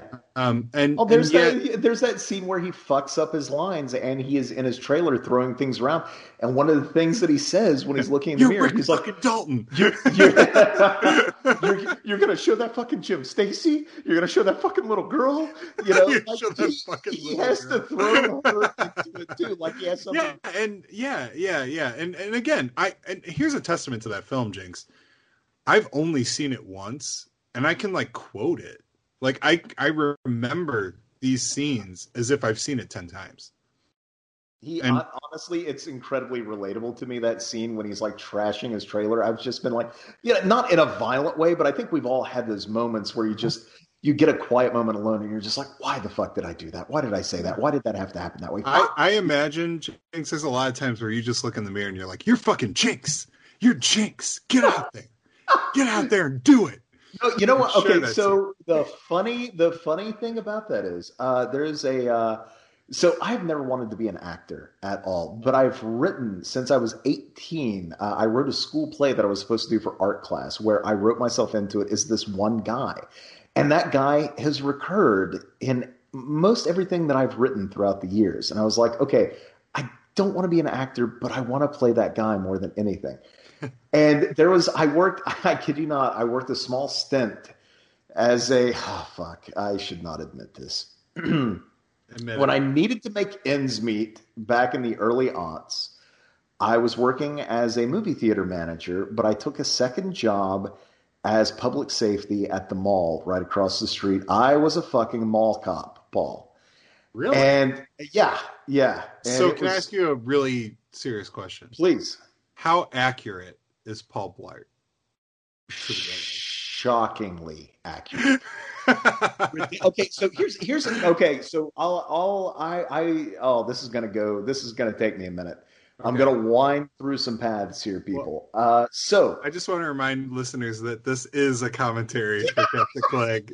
I know it may not seem like it, but it is. So you are not listening to the wrong podcast. Continue with your story, please.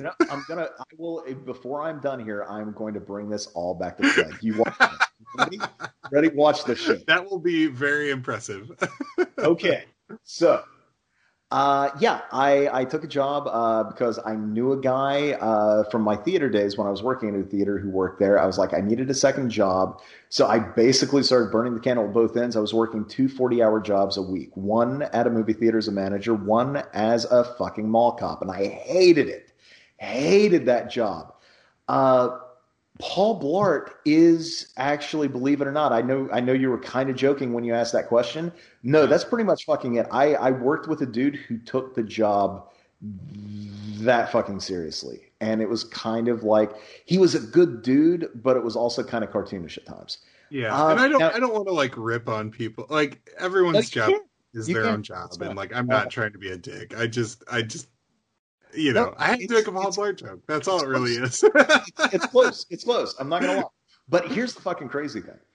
So one of the guys who was a manager at the movie theater with me across the street, he had to do this college project where he decided to shoot a short film to basically he was pre-law and he was trying to make some various points or whatever. And he decided he wanted to do a short film essentially about a mall cop, right?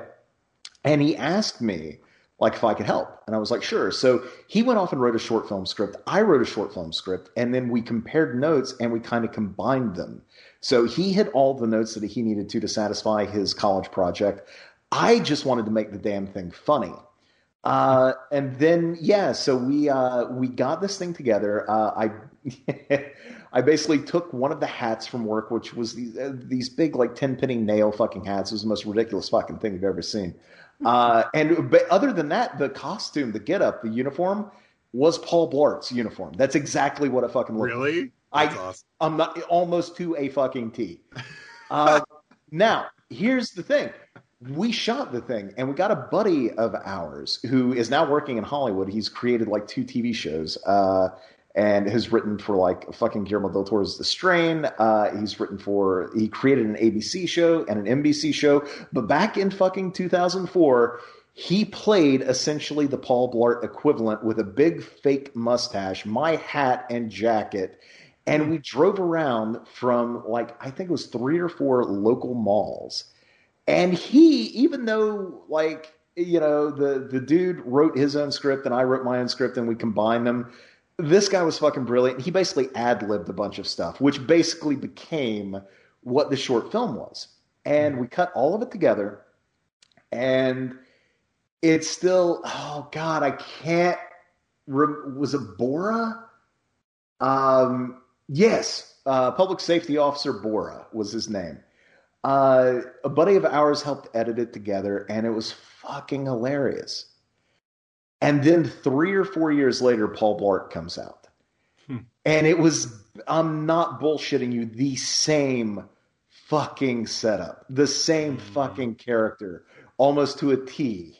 You know, because he was asking me stuff. I was telling him stuff about this guy that I worked with. And then so he took that and then looked at the scripts and then he started improvising and then he just heightened all of that. And then I swear to God, I don't know that that short film ever got out anywhere, but I remember actually going on IMDb when Paul Blart came out, back when the message boards were actually still going. And there was a dude who was like, I was in college in West Virginia at the time, and I'm pretty sure a classmate made a movie that was this. You know? So, but what's crazy is making that Paul Blart money. The same dude that we roughly based the character on hated that movie and hated that it came out. And it wasn't just that. It was 2 mall cop movies back to back. I don't know if you remember, but Paul Blart came out and then fucking Observe and Report with Seth Rogen came out. So it was like I forgot about Observe and Report. I never saw that one. I hated it when I first saw it, and then I watched it again not long after that.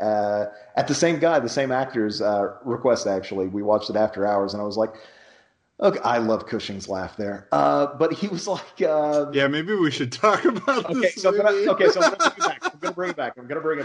No, I love this story. This is a great story. And listeners at this point, like, if they don't know that we're not going to talk about the movie, then why are they even here? Okay, so I'm going to bring it back around. Shit, I forgot part of the glue. Okay, so there was that. And we made that, and then that was Paul Blart. So I took that second job when I was working in a movie theater. How did I get there? Fuck. We were talking about Once Upon a Time in Hollywood. We were talking about the little girl. We were talking about... Shit. How the fuck did we start talking about Paul Blart? How did I talk? You said you took a job as a mall cop. I did, but how did I get there? Holy shit. I don't know. Oh my God. This is going to haunt me all episode. Anyway. Well, that's fine. You know what? In true... and also, there's been multiple Hammer pubs. Like, we didn't really call them out. Hey, I have a question about the dude who's, had his tongue cut out and his ears cut up. They mentioned that the little boy asked what happened to him and why. And they said he attacked Captain Clegg's wife. Yes. Do you think that means that there's a chance that Yvonne Romaine is his illegitimate daughter? So, yeah, well, that's kind of a plot point. Is it not? Oh, you mean no. I think there is, no, I thought you were talking about Bliss for a second. I was like, yeah, no, that's his daughter too. No, you're talking about, yeah. I'm talking about the guy who got all like, yeah. There is language at the very beginning of the movie that makes it sound as though his attempted attack was just that. It was an attempt, but it wasn't necessarily. I was just wondering, like, if the extremity of the punishment might maybe match that attack, in a way. But is she meant to be like 16 in this? Do you think? No, you're probably right. Yeah, you're right, because they establish how many years have passed. It's more just a thought that occurred to me when I was watching it, rather than an actual belief in what's going on. But I do like, we've kind of, while we were talking, a lot of the conning has been happening with how elaborate they've set up their town to support the bootlegging they're doing, and kind of going around the taxes and whatnot.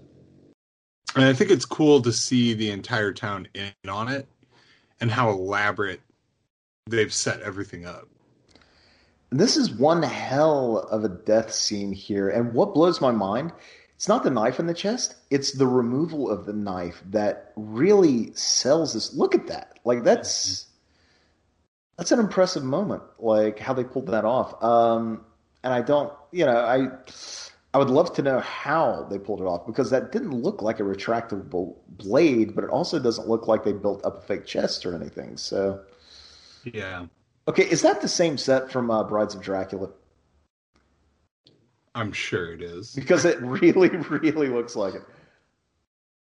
But again, like, you have this character who can't talk and can't necessarily communicate, who really constantly knows the truth of things. That's a pretty shot. It is. It's really evocative. It's really, it's. That's one of the better sort of looking shots in the film. I mean, because you're right. Like, there's less visually going on, it feels like, in this movie than some of the other ones. Well, you can tell he's trying. It's just like, hey, let's put the carriages up on the hill and shoot them in silhouette.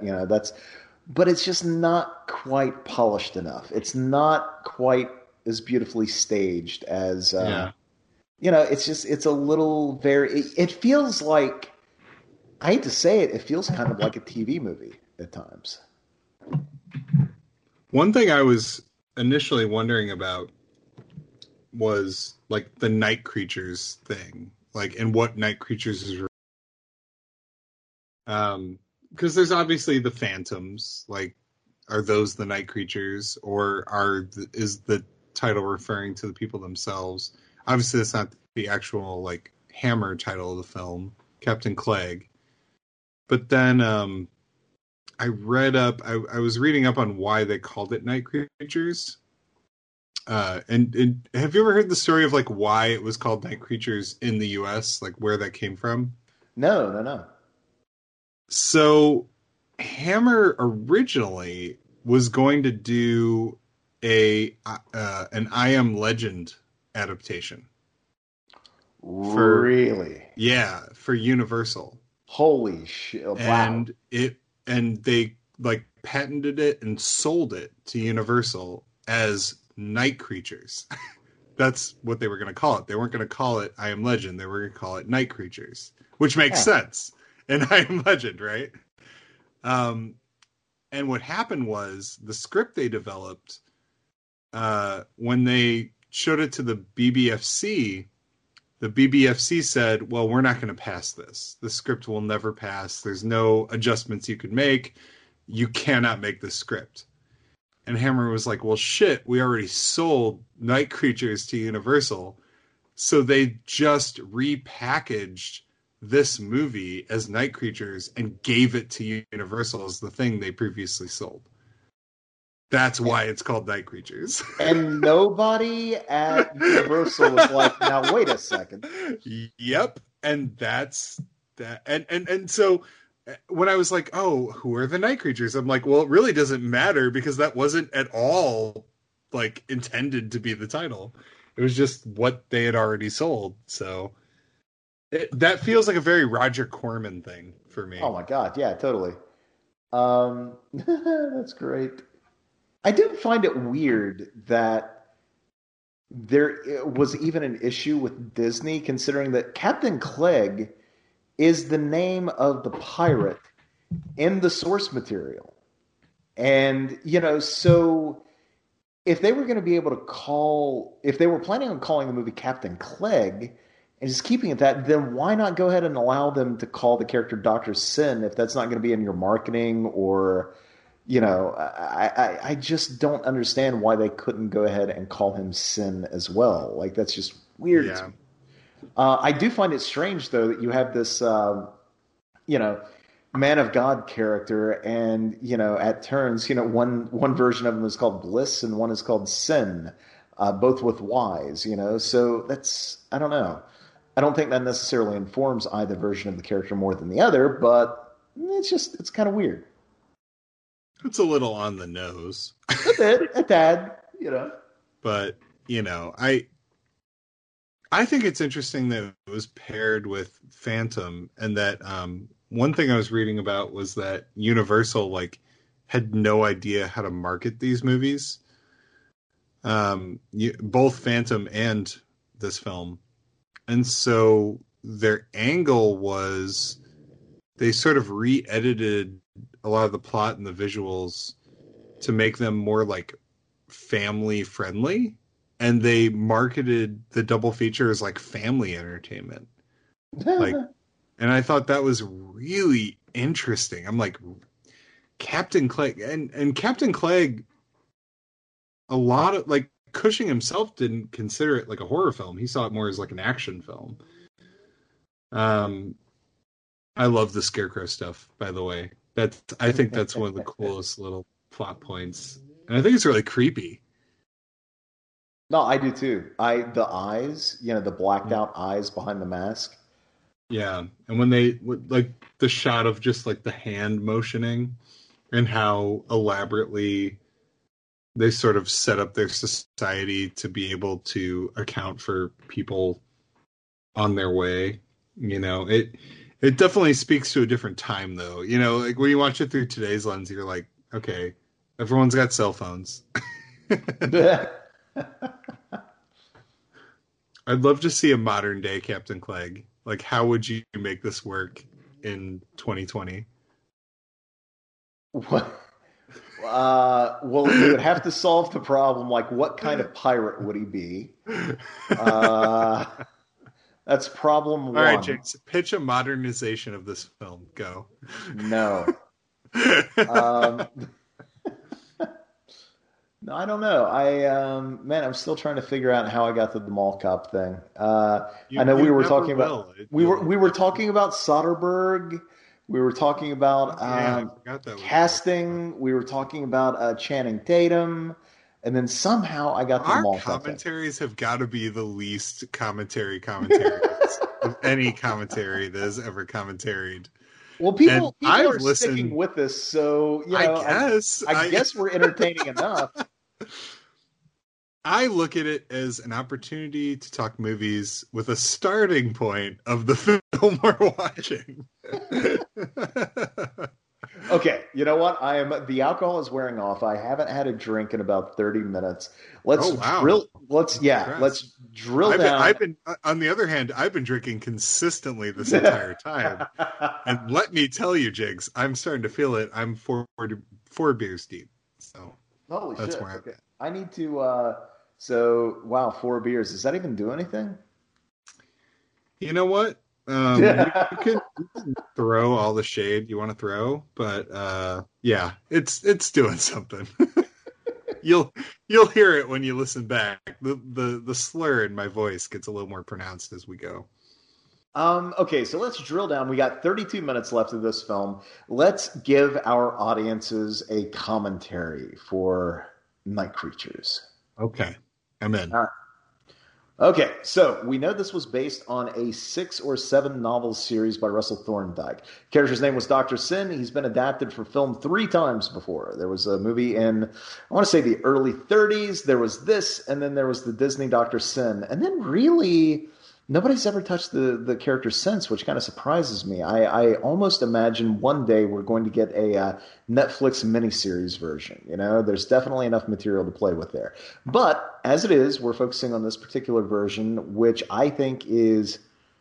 Yeah, I haven't seen the 30s version, but I'm going to go ahead and call it. This is the superior version between this and the Disney film. So I think a lot of that is down to Cushing's performance, as we talked about it.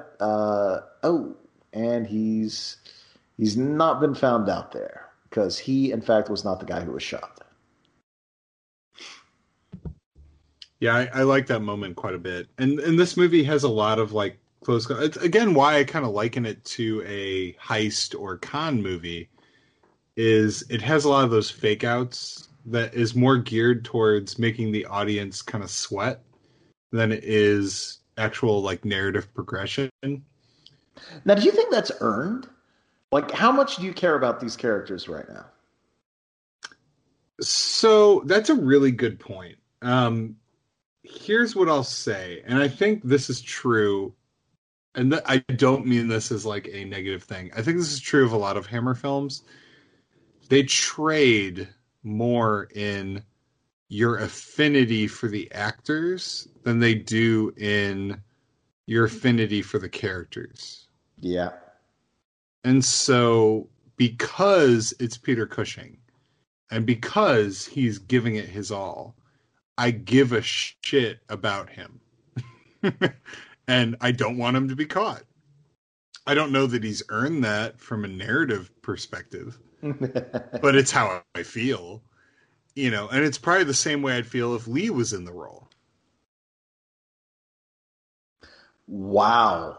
Could you? I wonder if Lee could pull it off. He could pull off Captain Clegg. He could pull off I think Dr. Lee could Bliss. 100% be Clegg. I But think could he pull off the Scarecrow and not be immediately noticeable? Like, holy shit, look at that 6'5" Scarecrow standing over there. Probably not. I think it's really fascinating. One thing I respect about this film is its cold open is actually like integral to everything that happens in the film. You know, a lot of cold opens are sort of one-offs in movies like this. I like that the cold open introduces a character that, for all intents and purposes, should be just another skeleton that Clegg leaves behind, but instead becomes his reckoning in a lot of ways.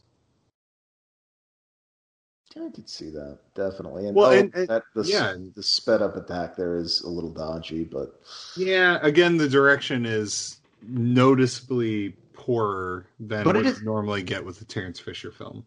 It is great that they allow Cushing to be such a man of action, though, in this scene. Like, he is, look at him, spry little fucker. Like, he is leaping around like a madman. Well, he's fighting off this guy who, by all accounts, should just kick the shit out of him. This guy's big. This guy's angry. He's got weapons. Look at that fucking move. I feel like I'm watching WWE.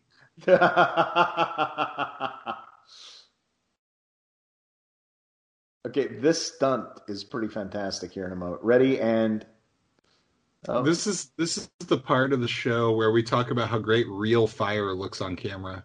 Real fire looks fun. Look at that stunt, man.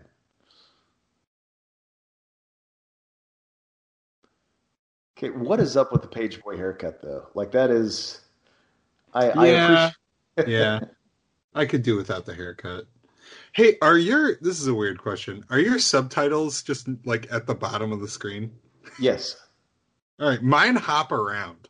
Okay, yeah, that's a weird Universal thing where at a certain point they decided to almost assign the subtitles to the characters who are speaking. So as a result, they kind of leap around. Weird as hell, man. I'm watching it and I'm like, I can't tell.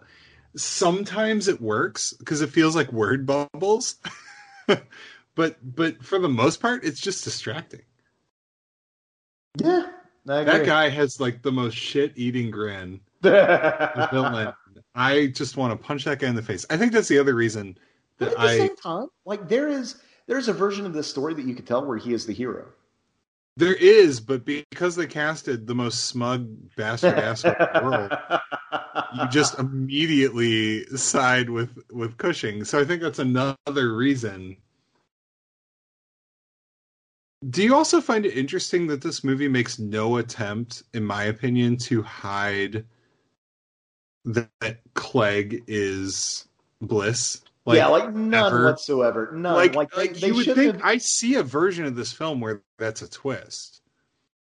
Well, you would need somebody else. You would need a stronger figure in that town as a red herring. But you don't. You have Peter fucking Cushing, So as soon as he shows up on screen, in the first 10 minutes of the movie, it's very clear. So why not in that opening scene, just instead of shooting him from behind, signing the order to have the guy, detongued, as it were, just show Cushing because just show him. Yeah, I agree. I think that would have been a more interesting angle since they don't hide it anyway. Yeah. Because as it is, it's kind of like neither fish nor fowl. It's like you don't get the pleasure of the big reveal, right? But neither still, is it like the whole movie? You're just kind of like, are they? Do they not want us to think that's who he is? That's what's so odd about it is the way the movie's written and the way the narrative plays out. Is it feels like it's supposed to be a surprise. I can't quite tell what their intentions were.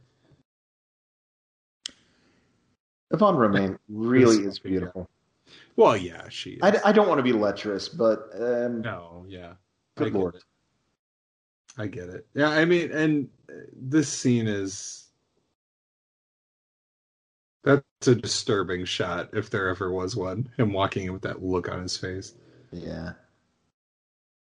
Creepy prick. I like seeing her in a role that allows her to do a bit more, like than in Curse of the Werewolf, where she's kind of confined to a pretty small role. Yeah, it's funny that she never quite became like their leading starlet. Because that is weird. She's certainly beautiful enough to have carried off the sort of Hammer glamour, as it were, that the studio was known for later on. But she was never quite a Carolyn Monroe. She was never even a Veronica Carlson, really, even though they acted in just about the same amount of movies. So, I'd be very curious to see what the reasoning was there, why she wasn't brought back. Was that her own choice? Was it theirs? I don't know. But she is quite good in the films too. You're right. She's a great actor, but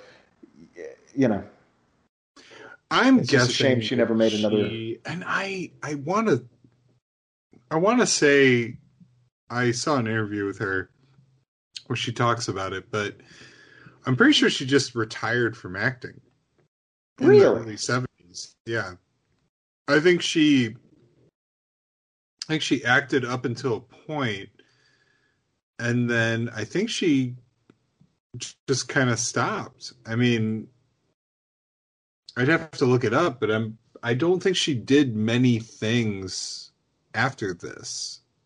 She was active from like early 50s to early 70s. So, I mean, it's a good amount of time. But it is a shame that Hammer... I really think she could have been one of Hammer's, like, big people. She could have been Ingrid Pitt, Yeah, and in a lot of ways... I mean, I like Ingrid Pitt quite a bit, but I think she's her equal, personally. I mean, I would go that far. And I think she's... I mean, looks-wise, and again, yeah, I don't want to sound lecherous either. She's right there, but performance wise and skill, she's just as good. Like, she could have been in. I gotta believe it was a personal preference, especially given that she stopped acting when she was still in her prime. Yeah, which is a shame because I mean, she totally not only could she have led a lot of those later movies, but she could have gotten poached by Amicus. She could have appeared in Tiger Productions. Like she could have been, I don't consider the term like a diminutive at all, but totally a scream queen, Yeah, for sure. But, she would have worked really well in like Mario Bava Giallos.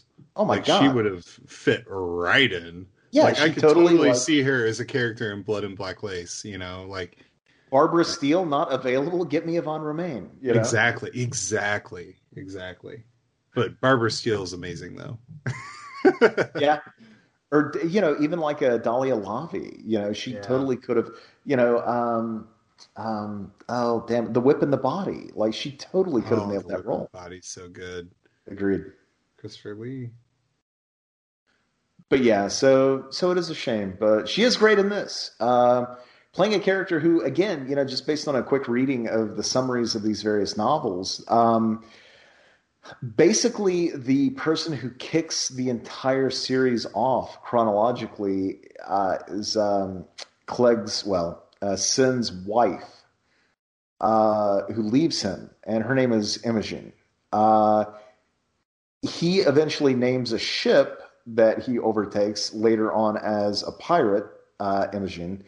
And then eventually his wife, they're sort of reunited. She dies. It's left to his rival, the man that she had been with. And Sin basically one final battle. And Sin bests him, But he makes him a deal. He was like, look, I want to, and this is basically prequel material for this movie, the sort of ground that this movie covers. But Sin basically wants to start a life in this town. He thinks that he can do right by these people.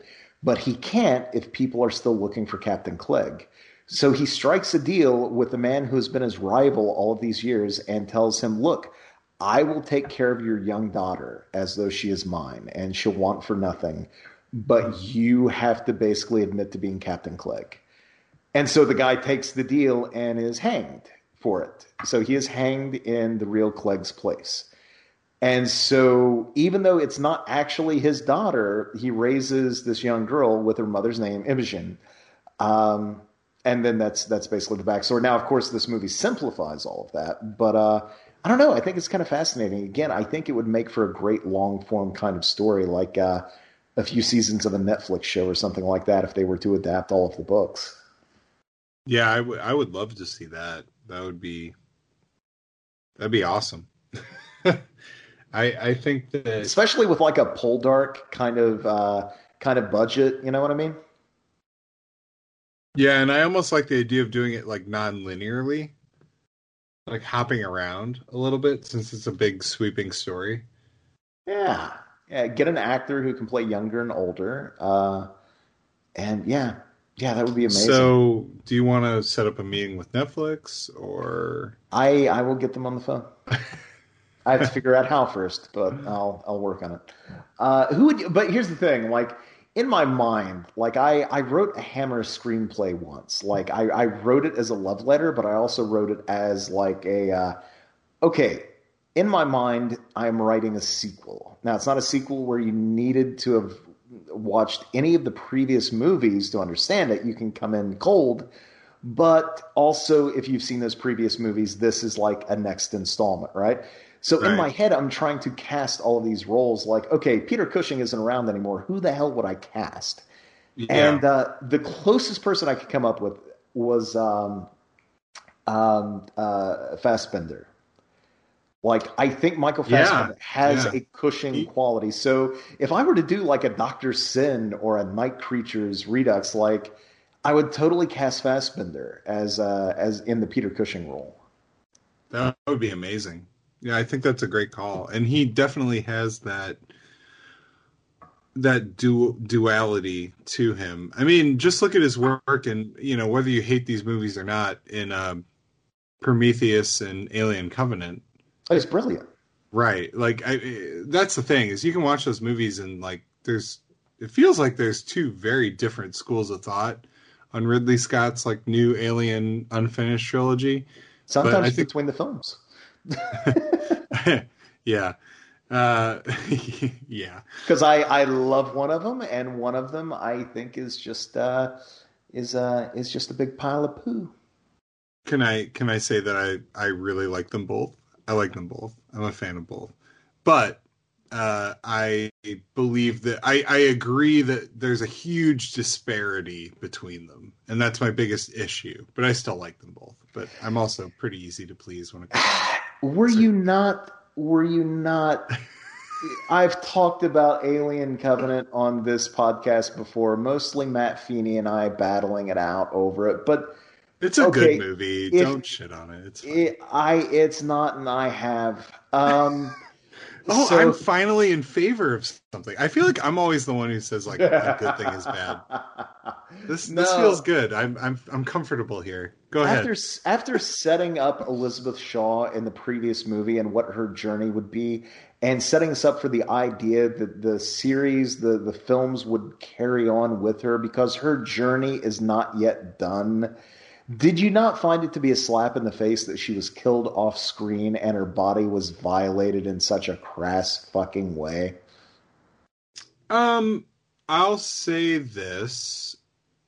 I think that the biggest problem I've always had with Alien Covenant is that it feels like it feels like, oh God, you know what? I'm going to tie it back to the prequels. It feels like Star Wars Episode 2, where it's like, oh, people didn't like that first one. Let me go ahead and make something that I think you want. That's how I feel like Star Wars Episode 1 and Star Wars Episode 2 is like, it's like George Lucas going, oh, people hated Phantom Menace? Okay, well, I'll make like a Star Wars movie. Which, again, I'm not defending Episode 2. I just feel like there's a huge disparity between those two films, and there's no connective tissue. I feel like that kind of happened with Prometheus and Covenant, where he got rid of a lot of the shit that people weren't responding to and gave them more of an alien movie. But then he still had to give us what Prometheus was ultimately getting at. And that's where you get the weird David shit where he's playing a flute, which is the shit I just eat up. I love that stuff. All the David stuff. That's kind of why I like those movies. Is I'm just such a fan of the David character and all the weird shit he's doing. Oh, he's fucking fantastic. But that's the thing. That's enough for me. I can forgive everything else because I like that stuff. And I also like how ballsy it is. But why then why do we need a riff on Alien again? I'm not talking about bringing the aliens into it. If you want to bring the aliens into it, I agree. I 100% even if you want to CG them and having the xenomorph hop around like a monkey on crack. I'm with you. I hate all of that stuff. But I like the movie. I can forgive it. I'm saying aside from that, I'm saying, okay, forgetting that, if you want to bring that stuff in, fine. What I'm saying is, why do we also need to follow around easily the blandest crew that the entire franchise has ever had? I love them. We haven't once talked about the actual Phantoms. Look at them writing in. I'm sorry, I didn't mean to interrupt. But this Sorio, like this is like, which came first, this or Tombs of the Blind Dead? Oh, this, right? Probably, yeah. I love the idea. 62. So Tombs of the Blind Dead was 70s, right? 70s, I think. I mean, that in some way it had. I understand, like Templars coming back, and they kind of look like zombies and everything. But the idea of skeleton figures on horseback, sort of like, there's some great like ghostly shots of them that we kind of missed. But I like the reveal that it's the townspeople. It ties perfectly into everything the movie set up. It's shot really well, and the shots themselves reveal the actual truth of the matter. But go ahead, continue. I'm sorry, I cut you off.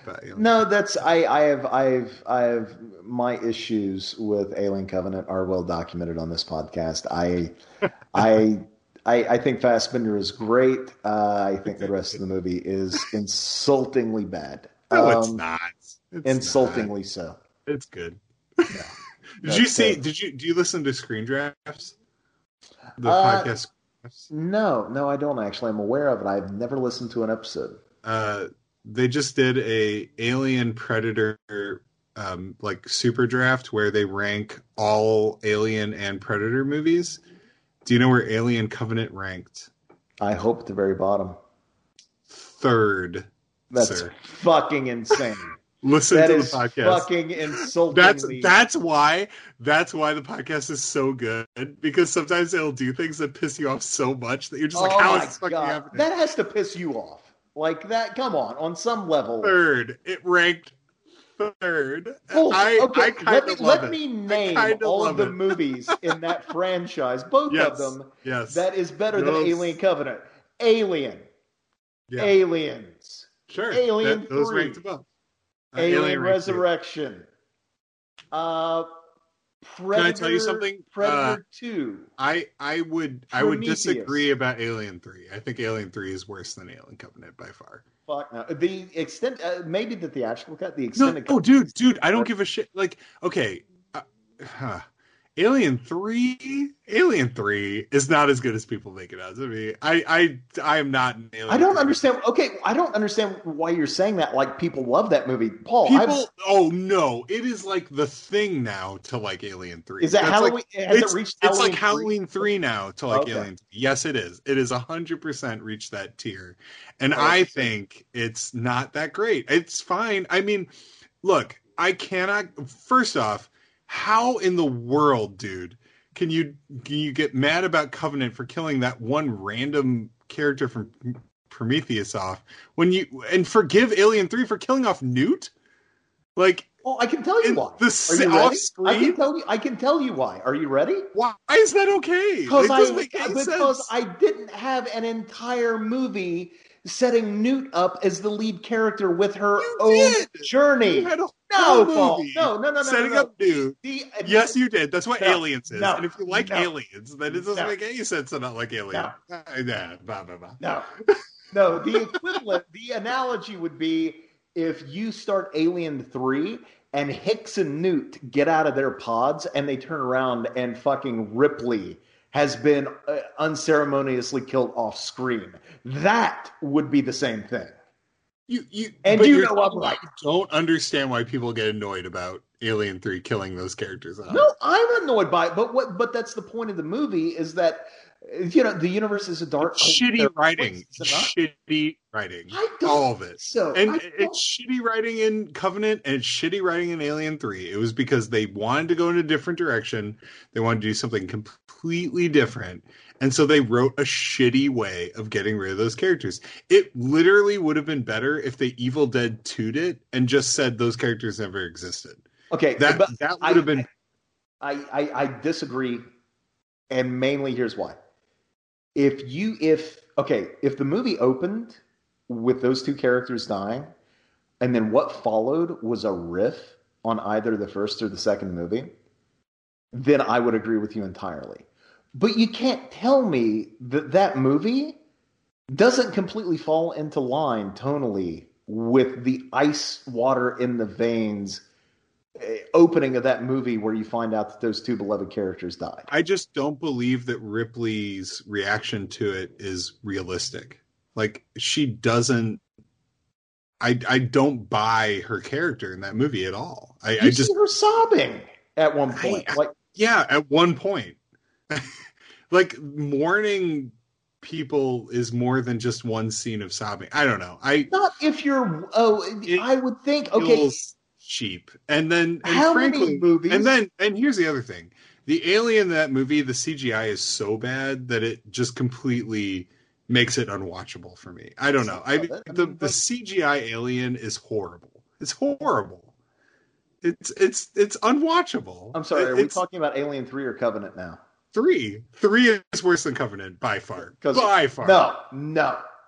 You know what? I'd rather watch Requiem. I'd rather watch AVP Requiem than 3. I don't think 3 is that good. I'd rather watch AVP Requiem than Covenant. That's fine. You can feel that way. I like Prometheus. I have a weird ranking. My ranking would be like, it would be Alien, it'd be Aliens, and then probably Prometheus, and then probably Covenant. And then all the rest, it doesn't matter. It'd be like 3. I'll admit this. I've not seen Resurrection. I've never seen it. I don't know if that's good or not. It is okay. So it was filmed by one half of the duo that did City of Lost Children and Jean-Pierre Jeunet. It is beautiful. Like it is. Is it really? Oh my God! I know Joss Whedon wrote it, right? That's weird. It's a gorgeous movie. All of the characters is Buffy in it? Do what? Is Buffy in it? Because it's in the Whedonverse, right? I mean, there is kind of you just got to see it. Wait, we're missing a big reveal.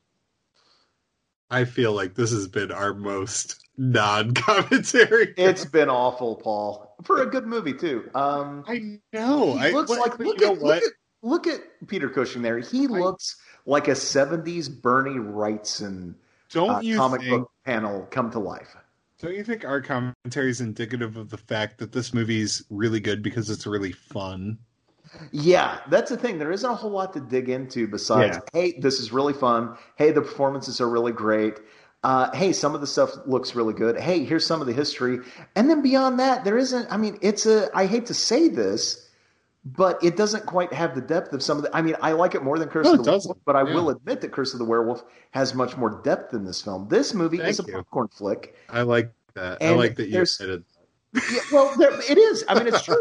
It is absolutely true. I know. It's not as well done, and it's not engaging at all. But yeah, there is depth there. Shut up. But Jinx, I've missed our little chats. But this movie is. I mean, look at that. As I'm about to say it, like there is Peter Cushing buckling some swashes there. Like he buckling some swashes. I don't know, but it's a popcorn movie, and there's only so much mileage you can get out of a commentary beyond. Well, here's what's happening on screen. So I say, why not diverge and digress? I think our commentaries are probably more fun when we diverge. Because then who knows what we're going to talk about. I was talking to Daniel Epler on Cobwebs about this, and he actually talked a bit about getting hammered with Hammer. And he made a good point. He was like, you can listen to other commentaries, with you can listen to the Marcus Hearns and the Peter whoever the hell's. And I heard that, and I was just kind of like, well, we try and be the Hearns, for a while, but after you get so much alcohol in us, it's just kind of difficult to be that. I got a little defensive, maybe a tad, but he's totally right. He's not wrong for saying that. But the thing is like, those guys do that thing, and that's great. And I love those commentaries. That's not what this is, and it's not what it should be. Otherwise it'd just be aping what other people could do. I like the fact that we just kind of, to me, this is more like, these aren't necessarily Hammer commentaries. This is a couple of pals sitting down and watching movies. We just happen to be watching Hammer films and getting drunk. That's 100% what I think of as this. This is two horror fans who are friends sitting down with some drinks to watch a Hammer movie, and what happens. It is what it is. Yeah. Which, by the way, I don't hate Alien 3. Yeah. I just don't think it's as good as... Okay, Alien Resurrection you should absolutely watch, because here's the thing. Is it great? No, it's not. But it is a hell of a lot of fun. It is drop dead gorgeous. Sigourney Weaver is having a fucking blast playing somebody who is not Ripley. My God, Winona Ryder has never been cuter. Really? Oh my God. Including Dracula? Dracula, she was just straight up beautiful. Like, right. Resurrection, she is like, I don't know. She's just adorable in it. I love Winona. Michael Wincott, Brad Dourif, Ron Perlman. Like, okay, you've sold me. And I own it. I have it on Blu-ray. It's so good. It's so good for what it is. Gary Dourdan is in it playing a kick-ass character. It is, yeah, it's just, but it's fun. It's fun. It's not, I think a lot of people are holding it to the standards of the first two films, which I guess fair enough. But no, instead it's just like, it's more like a Dark Horse comic book offshoot of the previous movies. And so if you can accept it on those terms, I think you'll have a lot of fun with it. Yeah. By the way, I love this ending. I love them burying him in the fake grave, and I love the reverence with which they treat the burial. Even his opponents, like, that's the thing. Yeah. There's a sense that's why I say, like, there is a version of the story where he is not necessarily the villain or the antagonist, where he's the hero, because I think deep down he is a good man, and I don't see him. I mean, maybe I'm weird, but I don't see him as the villain in this film. He's not the villain. I think he's the antagonist by virtue of the fact that he's at odds with the guy that we have to accept as our hero. Yeah, but sure, I don't know. I don't really like the captain that's hunting him down. Like, I kind of think of him as a dick. Like he's like the jock at the cool fraternity in a college guy movie. Like that's the dean or something. Like, that's a stretch. He's just kind of a dick. Like, I don't know. He's like the obvious cool guy that is a good person. He didn't earn it. Like, it's easy for him to be the good hero guy because he just kind of looks the part. And... So you're saying that, like, Okay, then okay, so that makes Peter Cushing like what? Jeremy Piven in PCU? Is that what we're saying here? Yes, 100%. What a movie that would be. I would watch it. I mean, I would too. Personally, but we did it. We watched Captain Clegg. We did. It definitely ran while we were. It ran. Okay. Did I watch it? Maybe. Did I talk about everything other than the movie? Absolutely. Did I drink 5 beers? I did. Did I eat dinner? I did not. Oh, shit. Do I have to work tomorrow? I do. What will become of me? No one knows, but all I can say is that I'm here for the listeners, doing commentaries that I think are informative, important. And I think, someday these will be referenced in thesis papers on these films. Okay, now you're just being snarky. Now you're just kind of undermining what we're doing here. You're undermining the entire enterprise. I would never undermine the Hammer Pub. I would never do that. I think you have. I think you are. I wouldn't do that. You would do it by saying that beer isn't a real drink. Well, it's not. Well, I just had 5 of them, and my state of mind suggests it is real. I don't know, man. Okay. Final thoughts on Night Creatures. Okay. It's pure popcorny fun. Yeah. It's not as sharp as a typical Terrence Fisher production. You can tell, much like you said earlier, it's definitely a B movie, but Cushing is on top of his game. It's a fun story, and as a result, I think it's top level, it's top tier Hammer for me. Like it's up there. Yeah, despite all odds, and this is one of those cases where the B movie sort of outshines some of the A movies. Like this was a movie that they did not put as much attention or care into, but it's elevated by the fact of the performances within them. I think of like Plague of the Zombies is another one that I really love that was not an A feature.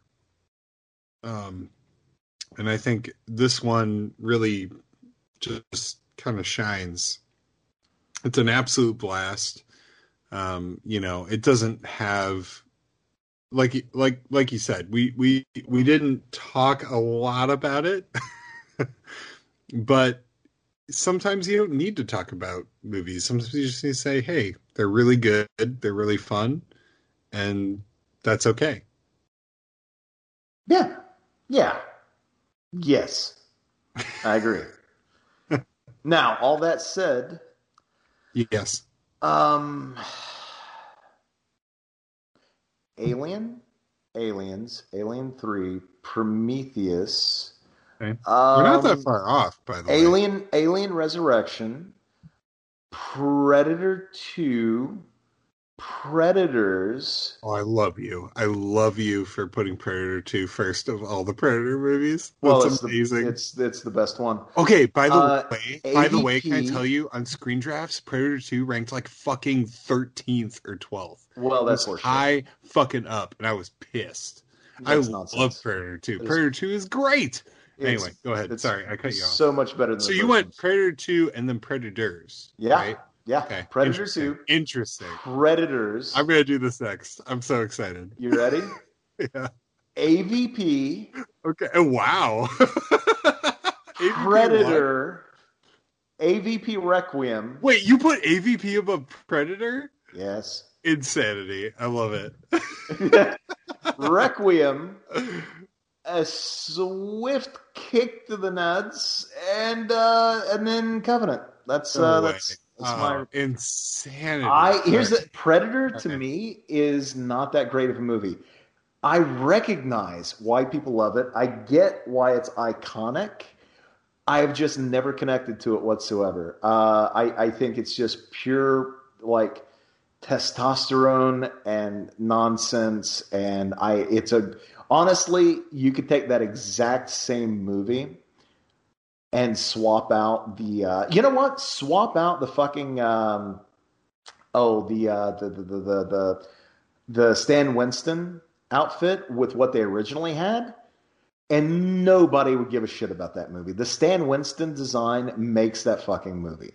And it occurs to me, I now have to rank, I forgot, I have to drop in the Shane Black Predator movie somewhere. The Predator. The Predator. Yeah. Okay, so what do you think about that movie? The Predator, here's the thing, I fucking love that movie until its final 20 minutes when it just goes to shit. Which isn't his fault. That was a studio thing. And do you know the original ending, like what it was supposed to be? Yeah, which would have been awesome, admittedly. Yeah, it should have been that. Why it wasn't that blows my mind. Well, it's because he did want to do it. Yeah, but at this stage in his career, whatever, you throw enough money at him and the promise that he'll be in the follow-up, he would have done it. I'd say they probably wanted him for peanuts relatively, and no. They could have gotten him if they tried hard enough, and they didn't. I guess that's true, because he did do another Terminator movie, which was shit. And exactly. He keeps doing them. Although I like Dark Fate. No, so I would probably, even for its fucked up ending, and its ending is fucked up, I would probably drop The Predator in between Predator 2 and Predators. Interesting. Okay. Doesn't matter what, just, the important thing to remember is Covenant is dead last. And I respect your ranking. I do. And I'm someone that, like, I'm all in for, like, people's takes on these things, and I think it's cool because, like, there is no definitive way to look at it for me. And I'll admit I like Predator 1 a lot. So, like, before I do my ranking, I'll say this: I think Predator 1 really is a great movie, and I think it subverted, maybe accidentally, but it subverts a lot of the machismo 80s tropes, like, in a 2020 lens, like, or through a 2020 lens. Like, I don't really give them the credit that they 100% knew they were doing it. But when you watch that movie today, it feels like a parody. It really does. It feels like a farce. And that makes the movie better. And we sort of credit it as being better because I think that's how we watch it. Forgetting all the great... They screw up what should have been the most badass moment in that entire movie. Do you know what? I'm not quite sure what you're referring to, but fill me in. We know Billy, right? Sure. Okay. He, to me, because of how quiet and still and stoic he was throughout the bulk of the movie, to me was a tougher guy and a more imposing guy than anybody else on that team, right? Mm-hmm. You had that moment when he decides to stand his ground and let everybody else go, and he drops his gear and he pulls out that knife and he starts cutting himself to get the scent of blood in the air. The music is rising, and you know that you are in to watch a battle between these titans that is going to be the coolest fucking fight scene you have ever seen, right? And then it cuts to a far shot, and you hear... Like, I think it pretty much sounded like that, right? And then that's it. And then they cut back to Dutch and whoever the fuck else, and it's just like, really? That's it. That's how he goes out. Well, the thing I'll give it is, though, that in and of itself is subversive, given what you get out of, like, a Rambo movie. You know, like, these are characters that belong in a movie where they win. These are the characters that win in 80s action films. And seeing them all be killed in such a way to where they're rendered sort of emasculated, there's a statement there.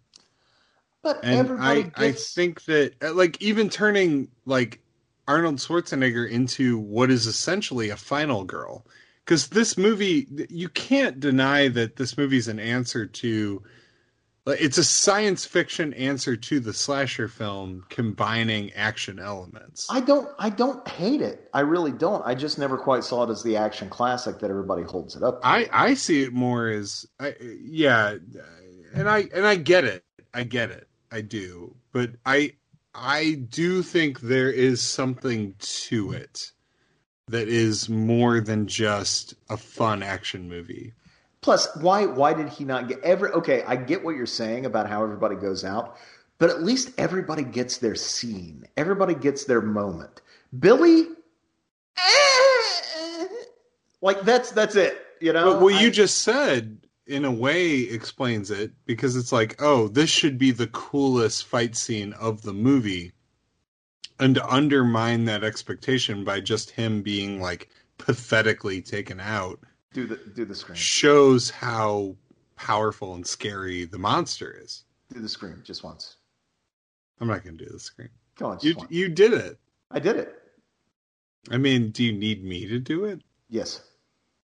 No, come on, put your heart into it. I did it. I did it. It's you got a scream out of me, which I think is pretty impressive, if nothing else. But here's my ranking. I will say this before we go on. Billy, the guy who played him, it's the same guy who played the villain in Firewalker, the Louis Gossett Jr. Chuck Norris movie. I don't know if you've ever seen it. It was a old Cannon film or Golden Globes film. I know of it, but I have not seen it. Yeah, it's good. Or at least it was great to like 8-year-old me. I don't know how well it holds up now, but that's one of those movies from childhood. I will buy it, and I will tell you. That's one of those movies from childhood where I'm just kind of like, oh, I don't know if I want to revisit that because I don't know if it's going to hold up, you know? But anyway, the guy who played Billy in Predator was an actor named Sonny Landham. He actually, he wound up trying to run as, I want to say, governor of Kentucky. And he took classes at this little place, ACTC, which was a stone's throw away from the movie theater that I worked at in Ashland, Kentucky. So, dude, nothing happens in Southern Ohio / Eastern Kentucky. So the fact that the dude who played Billy in Predator was like a guy that you could just see bopping around town at various points was kind of mind-blowing. When AVP came out, he did like an appearance at the movie theater that I worked at, like just signing shit and shaking hands and everything. It was all very weird. But I don't know. That's a weird thing to talk about, I guess. But I don't know. That is weird. You want to hear my Billy scream? Yes. All right.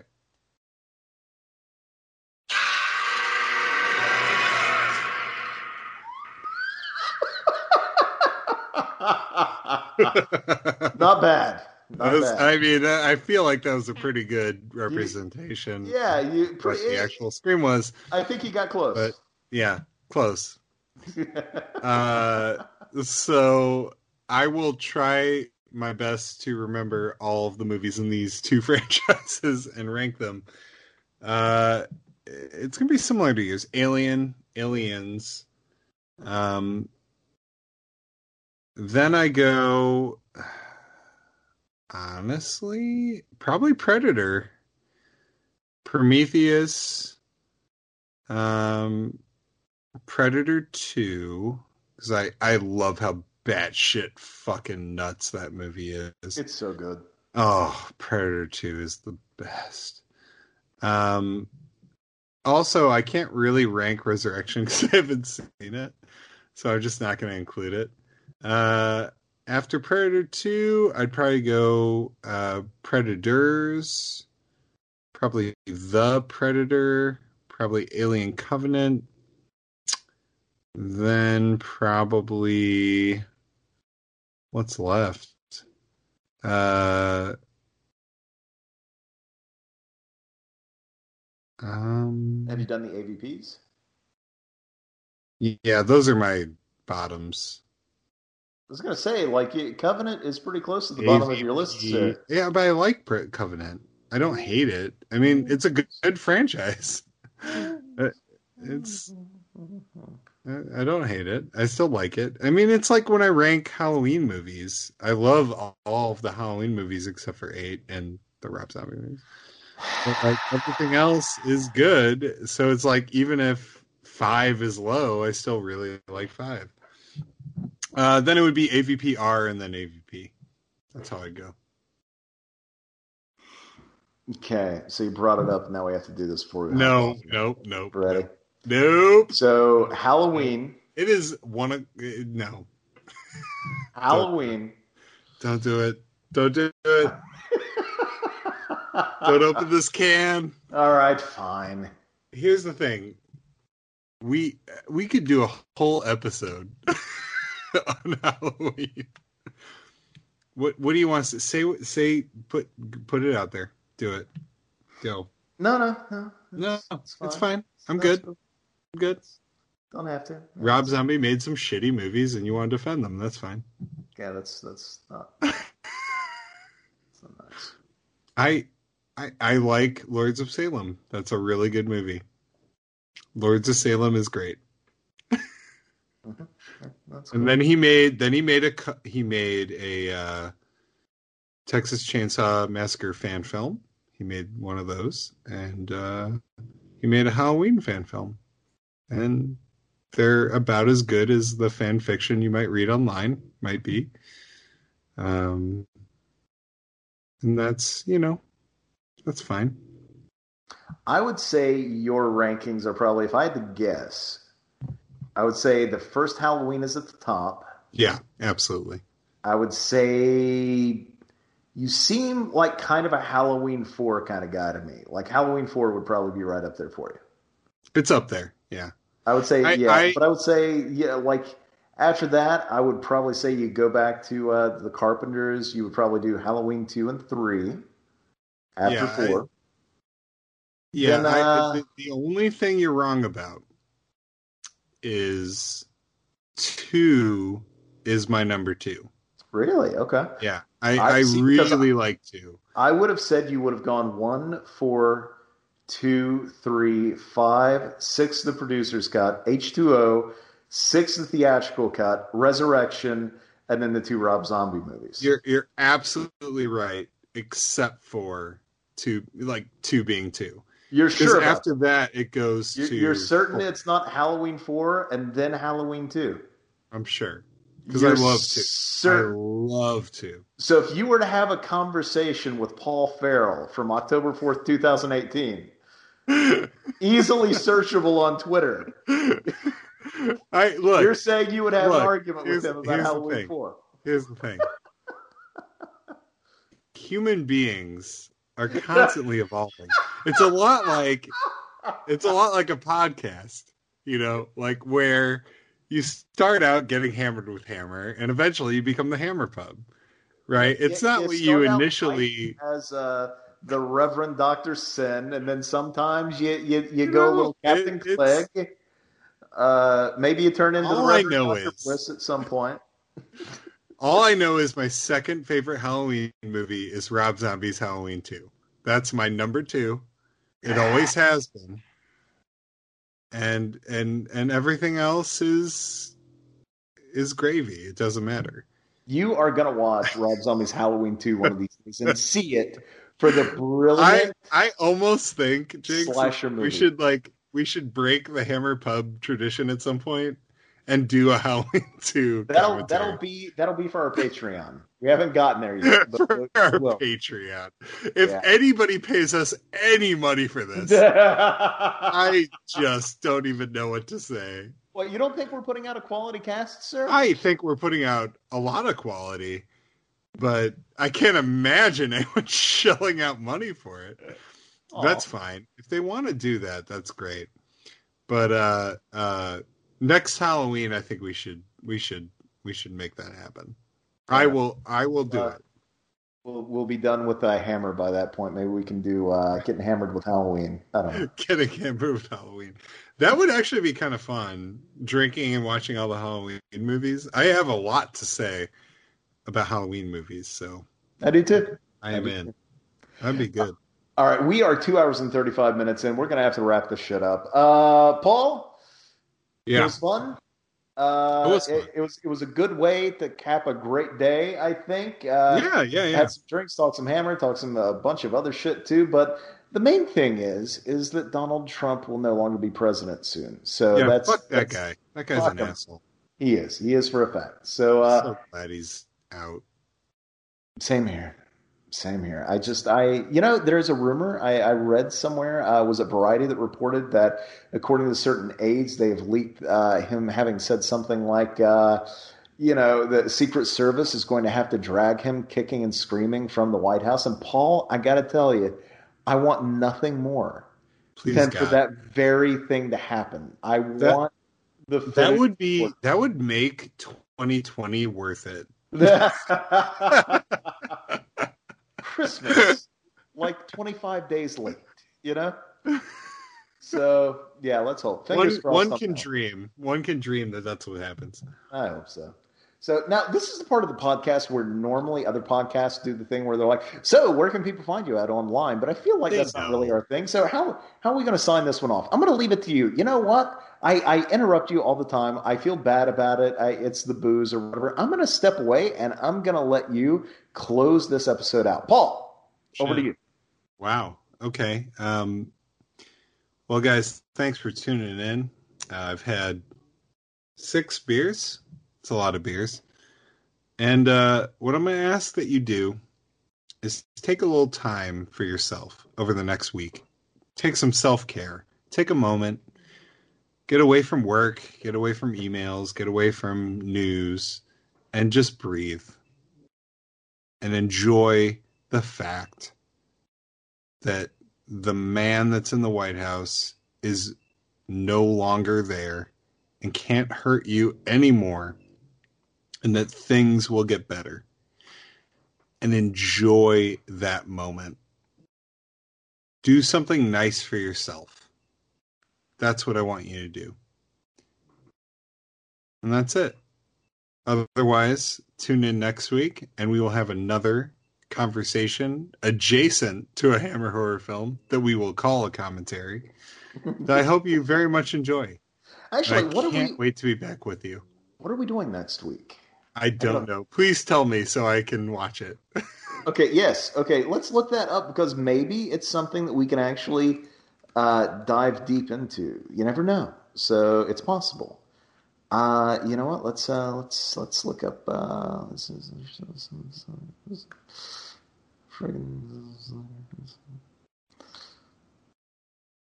is just dead air. This is a nightmare. This is good. This is a nightmare right now.